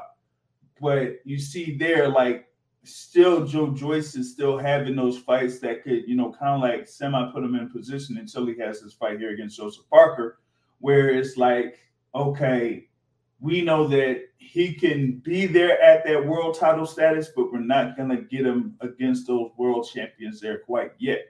We're going to see how, he kind of like does against these other guys, against former world champions and so on and so forth. So now with Anthony Joshua, this is kind of like a crossroads bout for him at this particular point, because yes, he does have that lucrative deal with DAZN that's after this bout. But, whatever happens here really kind of like controls how that deal works out for him. If he wins and he becomes, 3-time unified champion, okay, that, that's great. That's super. That's cool. But if he loses, like you were saying, Frank, a lot of people kind of like write off these guys when they have 2 or 3 professional losses, and we were like watching boxing in the 80s and 90s where guys with 3, 4, 5 to up to, 10 losses were winning world heavyweight championships. So, I mean, it's a contrast to what was happening in the 80s and 90s to now. Well, yeah, and at that point too, though, they could go to local club shows. They could go different places and get activity. Yeah. They would even have activity in between world championship bouts. So to me, it's the activity. Mm-hmm. So a guy loses, now he's going to come back a year and a half later. It's like, oh, you're not ready for the world class. Yeah, and the thing about it is that, regardless if it's Usyk that loses or if it's Joshua that loses, because they're such high profile fighters and they've been featured, that once they lose, it's like, are they going to be back in the ring again this year? Probably not, So and that's also until next year.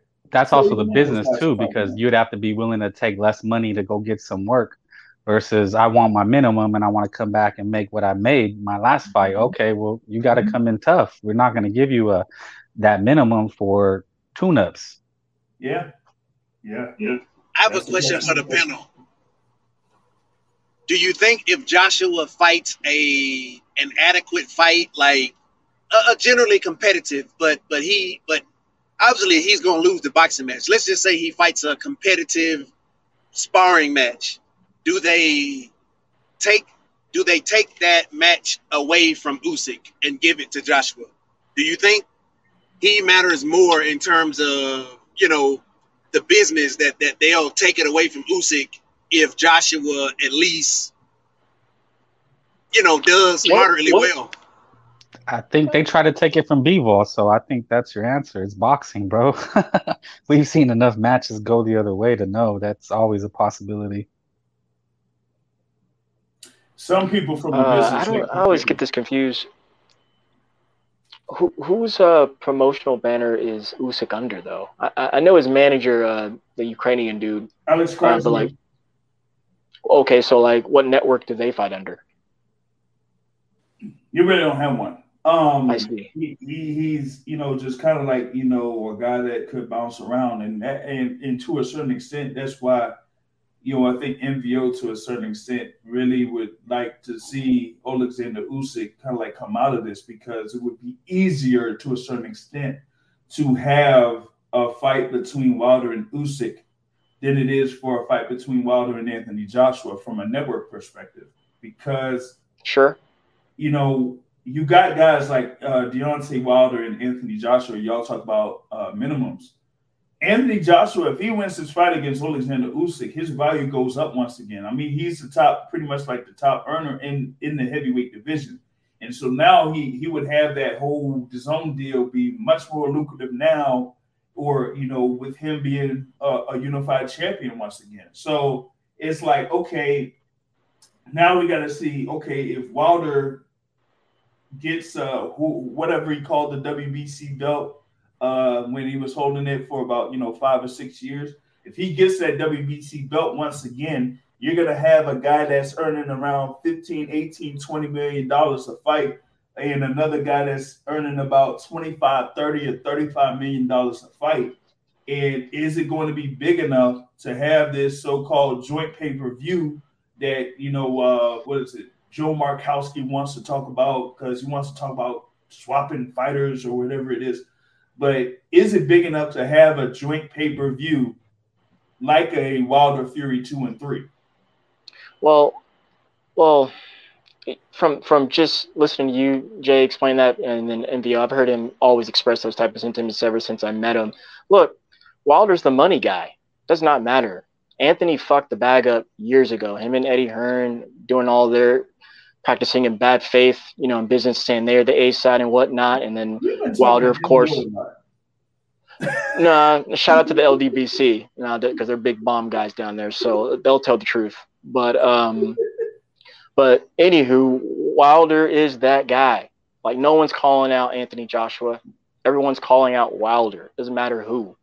And when it does come to making those type of fights, the methodology that you're talking about, yeah, Wilder's going to need the belts, and it's going to be for the glory and, the undisputed. So I see why he's saying that. I see that. But I still want to see Joshua and Wilder go at it.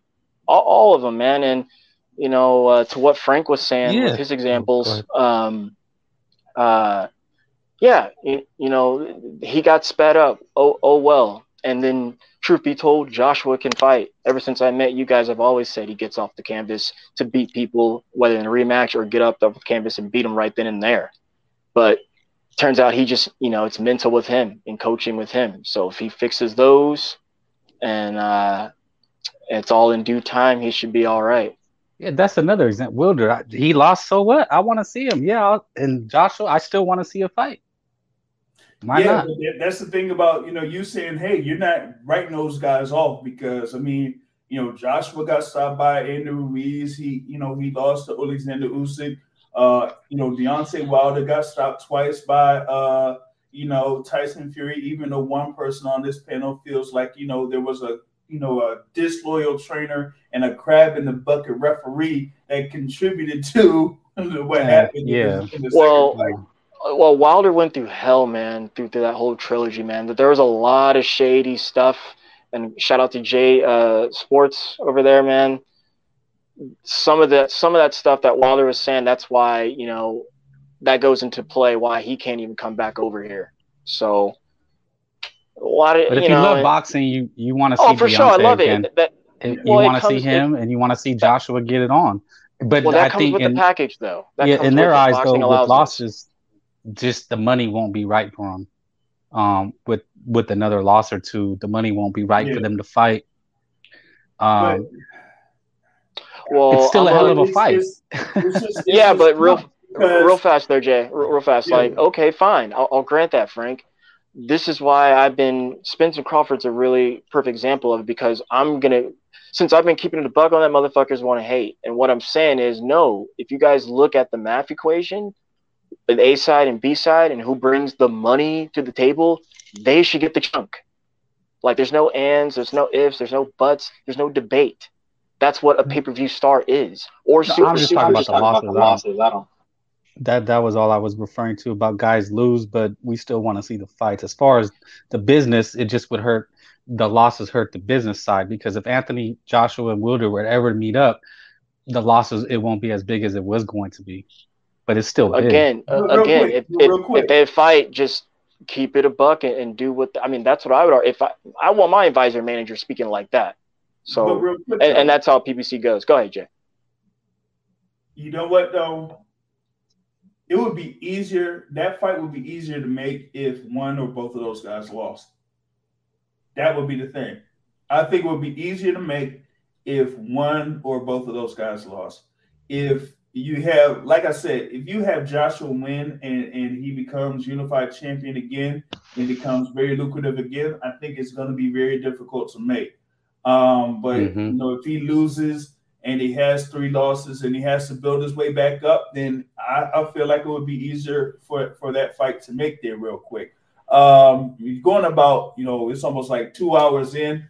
Was gonna, touch on a little bit more on the thing with that Broner Figueroa card. But we might, kind of like cut this thing a little bit short here, because I wanted to get, some insight from, each of the people that were able to jump on here in this live conversation on, the topics that we were, able to get on. I know there was something on the live chat about some particular event that was scheduled to happen on Friday night, but it ended up being a whole entire mess with Farmer versus Bay and all of that. But maybe I'll jump on or talk about that at a later time there. But wanted to get thoughts on the topics that we're talking about. I want to start with MDO first, because I know absolutely what he would pretty much talk about. So I wanted to have MDO jump on first so he could get it out of the way. I don't know. Maybe he might be either at the store or what. So what we talking about?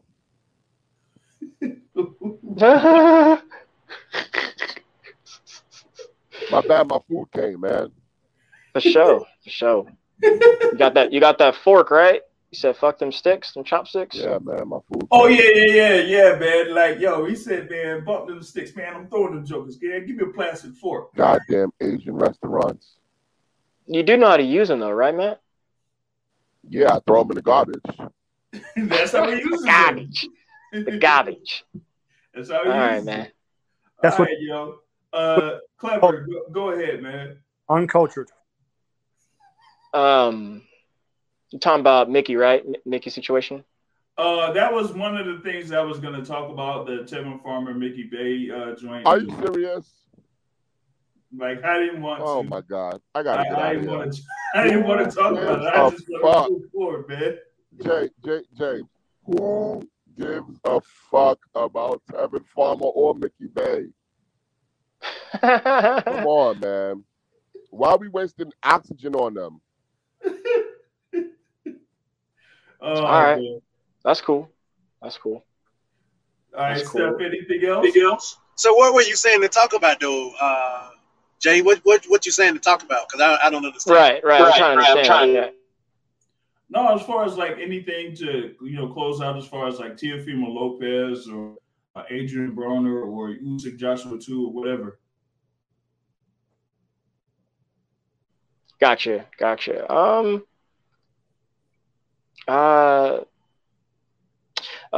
If I'm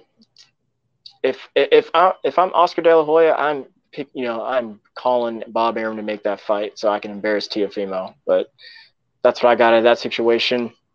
I'm glad Joshua Usyk is here for this coming week. It's about time we see some heavyweights go at it again. That's about it, man. I'm enjoying it while I go. Hopefully, Crawford gets to the 12th hour and decides to fight the other guy, Spence.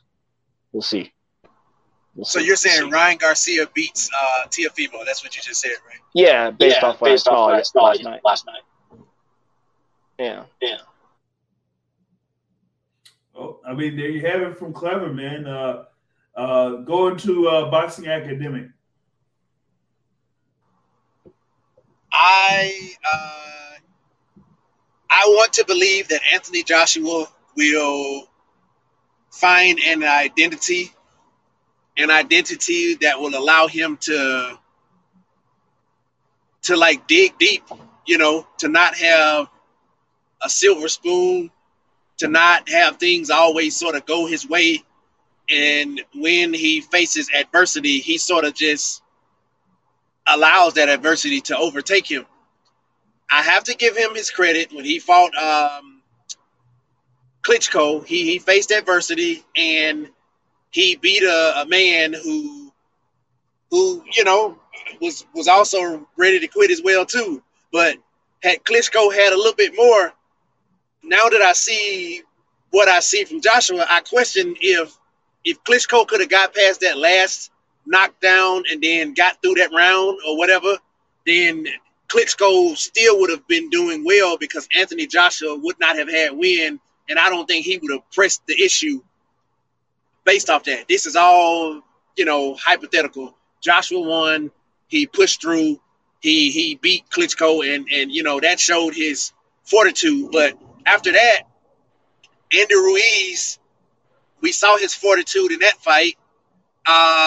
Joseph Parker, he just kind of like went through the motions in that fight. With Usyk, he didn't even, I'm not going to say he didn't try, but he was okay with just losing and didn't want to go to a place that he would have to have went to, which is be the bigger man, because he knew he was at risk with how hard Usyk hit, that Usyk had the potential to hurt him. And so in this next fight, will Anthony Joshua be the bigger man? Will he be the man who, can try to use some foot movement? Probably not, but will he be the bigger man to press the issue to make Usyk be the smaller man? Will he go to that place? I just, based upon what I've seen him and how everything has gone his way, I just don't know. I do not know. If anybody has anything contrary to that, please tell me. You know what, Academic? That's a really good point, man. Here he is. He got the American trainer. I would have been more comfortable with him actually coming over here and training for this fight with that American trainer, no matter who it was. But, listening to your whole thing, man, I'm just going to try to be patient and watch his new change come about. Because, yeah, there's still questions going forward. But like I said earlier, like you said, if he decides to be the man, he'll get up off the canvas and beat that guy and knock him out. So I've seen him also do that. I've seen him do that before he kind of went through all this adversity of late. So I'm with that. I jive with what you said, Mike. I mean, we're going to see a lot of questions being answered in that particular bout. For me, I kind of be patient, though. He just started working with Robert. Yeah. We got to see how he is with Garcia. But to me, that tells me. I'm sorry, Jay. I'm so sorry. No, I was saying the thing with Anthony Joshua when he was with Robert McCracken, and I've seen this in his bouts against Andy Ruiz Jr. and against Alexander Usyk, is that, you know, to a certain extent, Robert McCracken was more of like a cheerleader than anyone that, you know, made adjustments during a fight. You know, sometimes the thing on the trainer that makes him good and great is, you know, not like how they do when their fighter is doing good all the time, but they, you know, deal with adversity, like, you know, Boxing Academic was saying. Like, what are the adjustments that you're going to teach your guy to make in order to adjust to, you know, being behind in the fight or being in trouble in the fight or anything like that? And, you know, it was very evident in the Usyk fight that you kind of like seen Rob McCracken in the corner be like, yo, that's great. Yeah, that's great, Anthony. That's great. That's great. Instead of like actually showing like what he needs to do to make the adjustments in order to have the advantage and actually end up beating Alexander Usyk in that particular case. You really didn't see that, you know? And so Joshua was actually learning on the fly there against Alexander Usyk, who is a much more experienced fighter than he is. Now we got to see here with Robert Garcia, you know, there in his corner, how he's going to react to someone like Alexander Usyk, who might or might not have a different type of approach to Anthony Joshua here in the rematch that's going to be coming up on August 20th. That'll be 12 p.m. Eastern time, and it'll be shown live on the Zone. Wanted to, you know, get to Frank here real quick, and then Terrell. Can I say something in response to that? This is my last. I'm gonna stop being talkative. This is my last thing, Jay. So, Robert Garcia, to me, again, Anthony Joshua is faceless. He's an identity. Identityless. He is lacking a true identity. Him getting Robert Garcia, to me, is a ploy to have a trainer teach him a more aggressive style so he can, on the front end, plan A, go out, express his dominance, and win a fight off of that. We all know that's not going to happen. We all know he going to fight a guy who's going to box him, who's going to beat him in the boxing match, who's going to punch hard enough to where he keeps him honest, because Anthony Joshua is chinny. From there, no disrespect to Robert Garcia, but Robert Garcia ain't going to be able to give him instruction the same way he wasn't able to give Mikey instruction when he fought Errol Spence. Like, okay, to his defense, it ain't much instruction you can give to fight Errol Spence, but he ain't gonna be able to give him instruction to say, you know, try this, do that. He gonna all but be a cheerleader too, because once that plan A stop working or he gets tired, the only thing he gonna say is, keep pressing, man, keep pushing. You can do this. You got it. I'm done. No more talking. He should Boxing Academic. He should pay him less for that then, you know, because that's. And then also just listen to me, man. Hey, man, you got Anthony losing, man. You got him losing, dog.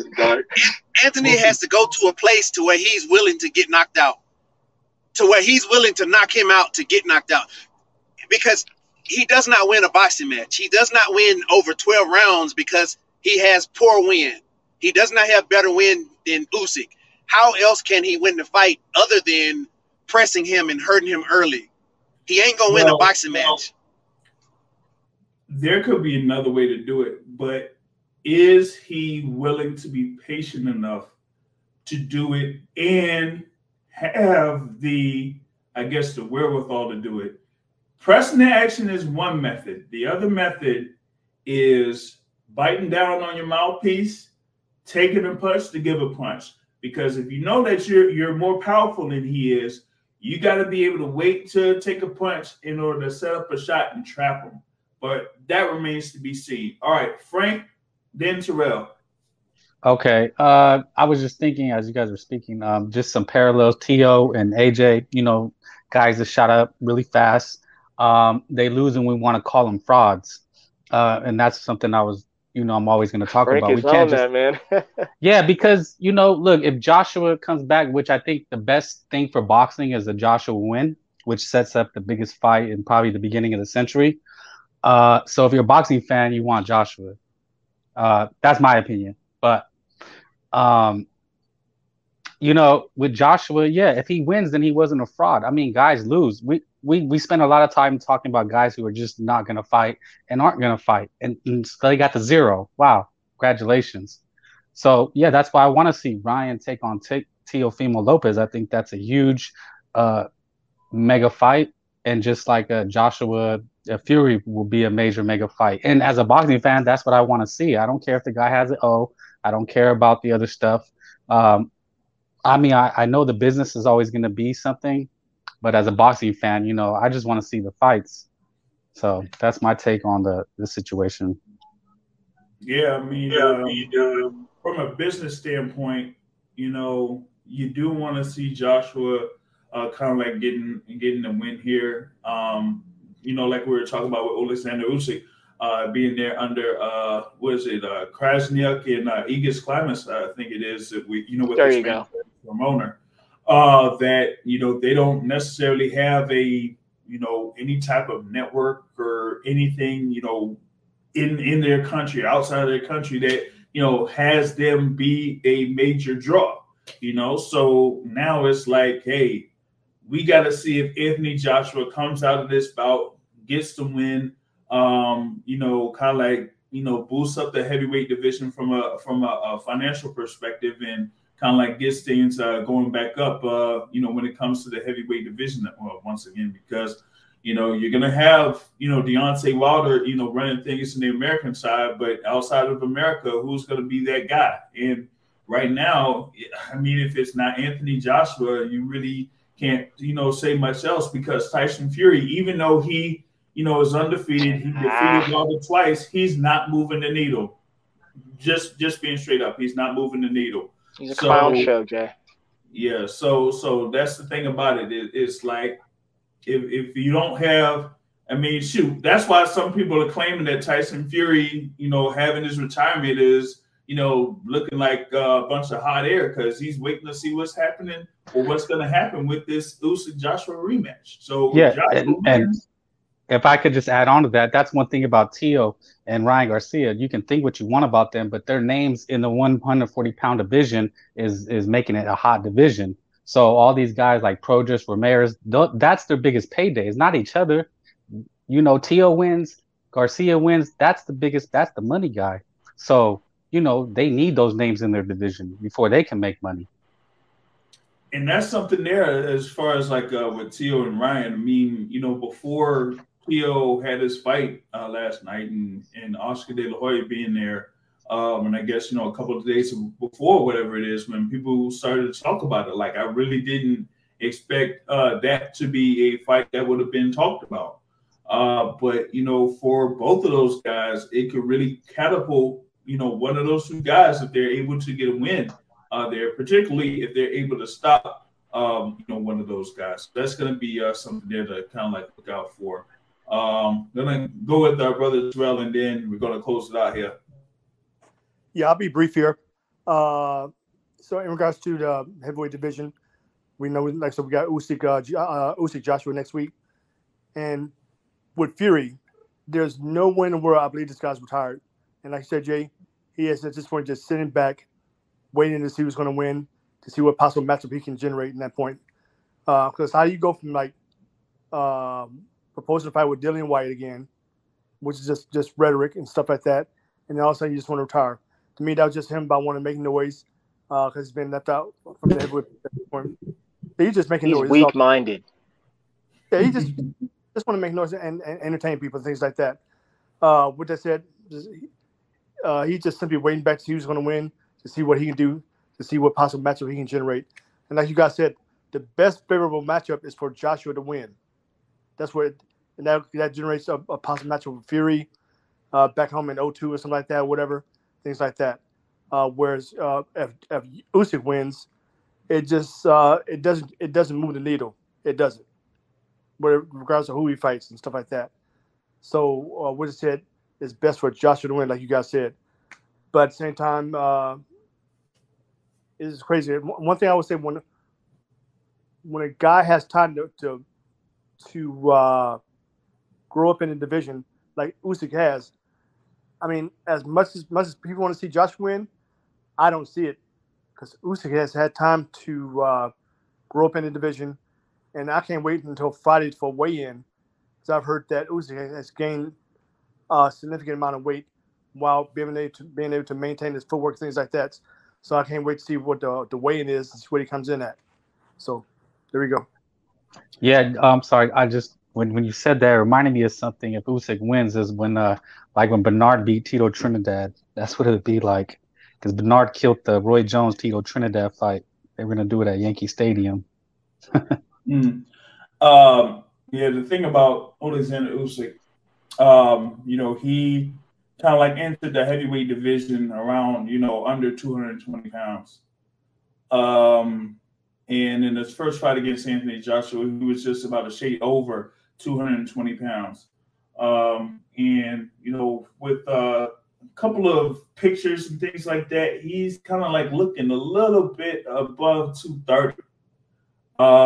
If he goes into the weigh-in at like 235 or something like that and still has the movement, that's going to be something for Anthony Joshua there. And, from the first fight, my thing from a basic standpoint is with Anthony Joshua was that he's facing a southpaw. And one thing you can't do while facing a southpaw, especially if he's quicker than you, is having his lead foot be outside of your foot. Because not only is he first to the punch with his right jab, but he can do a right jab left and then get out of the way. And you can't do nothing to smother him. You can't do nothing to really counter him or anything like that. So he's going to have to learn how to make that initial adjustment, one.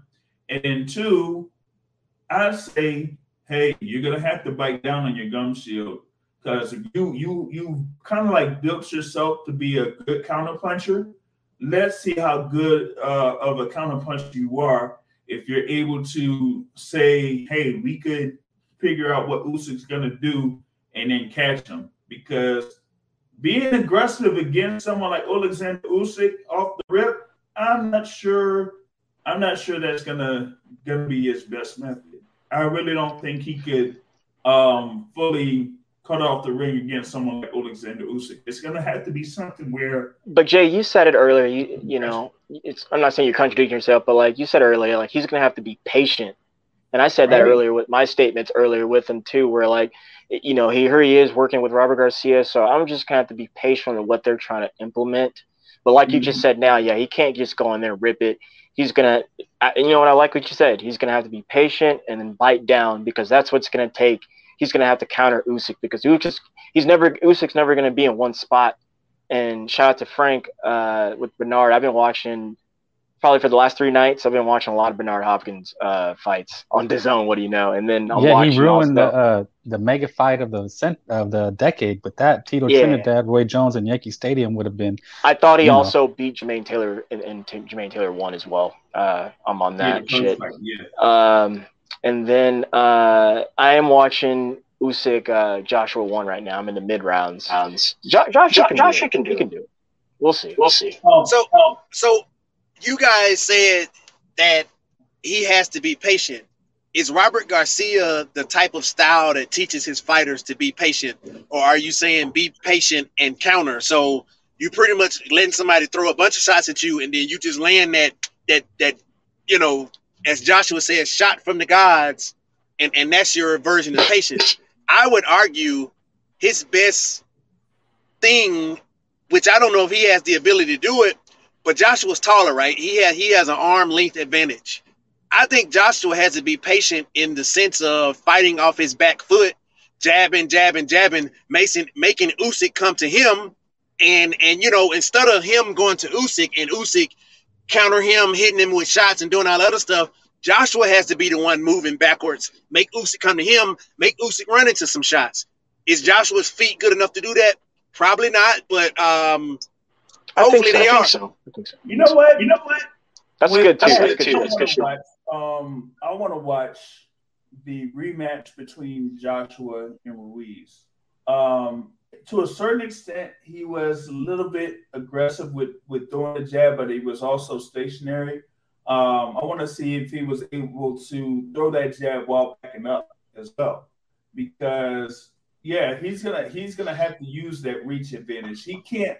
Like I just don't feel like he has. Actually, well, Jay, real fast. He knew Andy was also too weak in the chin, and he had put him down twice before. So he wasn't. That's why he stood his ground. That's why he stood his ground right there. Yeah. So my thing is that I think that he has to kind of like be either stationary throwing the left jab or throwing it with his you know, kind of like backing up, because I really don't think that, you know, trying to be, you know, coming forward or aggressive could really work, because not only what was it that first fight that he had Usyk with Joshua, but there was like, you know, other fights that he had at cruiserweight where they kind of like show clips of him, you know, moving away from his opponents. Like he'll, you know, throw a right jab and move away, or he'll kind of like crowd and then turn. You know what I'm saying? Like he learned those things over the course of his amateur, semi-pro, and professional career that says, hey, I'm not going to put myself in a position to like kind of be in that much trouble. And like to me, like in the heavyweight division, Chisora was the only one that kind of like, you know, made Usyk be uncomfortable to a certain extent. But Chisora is like, he's like a weird fighter in the sense that he could, you know, pretty much get at you in different ways, or he could try to set up shots, or at least in his, you know, current point of his career, all he's doing is trying to bait his opponent and try to hit him with a, you know, haymaker. But we'll see how Joshua kind of like approaches this fight early. You're cooking, Jay. You're cooking, man. But I'm not saying here I go saying you're contradictory, but you're not, because you're saying good points on both guys. One thing I want to say about Usyk, though, look, they laughed me out in this space when I said this the first time. Look, Usyk's always been a heavyweight. He's always cut weight to come down to cruiserweight and below if need be. So I don't really make too big of a deal about him putting on weight and stuff. I just think he's gifted there from the father there. He could move that well for a big man. And then I love what you just said at the end there, where, you know, he was developing over time here, and he figured out a style to where, like, I'm just gonna hit and not be getting hit. You know, that's his style. So in contrast to that, you have to make Usyk fight. So I'm going to come back to what you said, Jay, just moments ago. I like the idea of Joshua boxing on the back foot. He's going to have to counter him and truthfully make him fight. You're going to have to make Usyk fight you, because Usyk otherwise is just comfortable.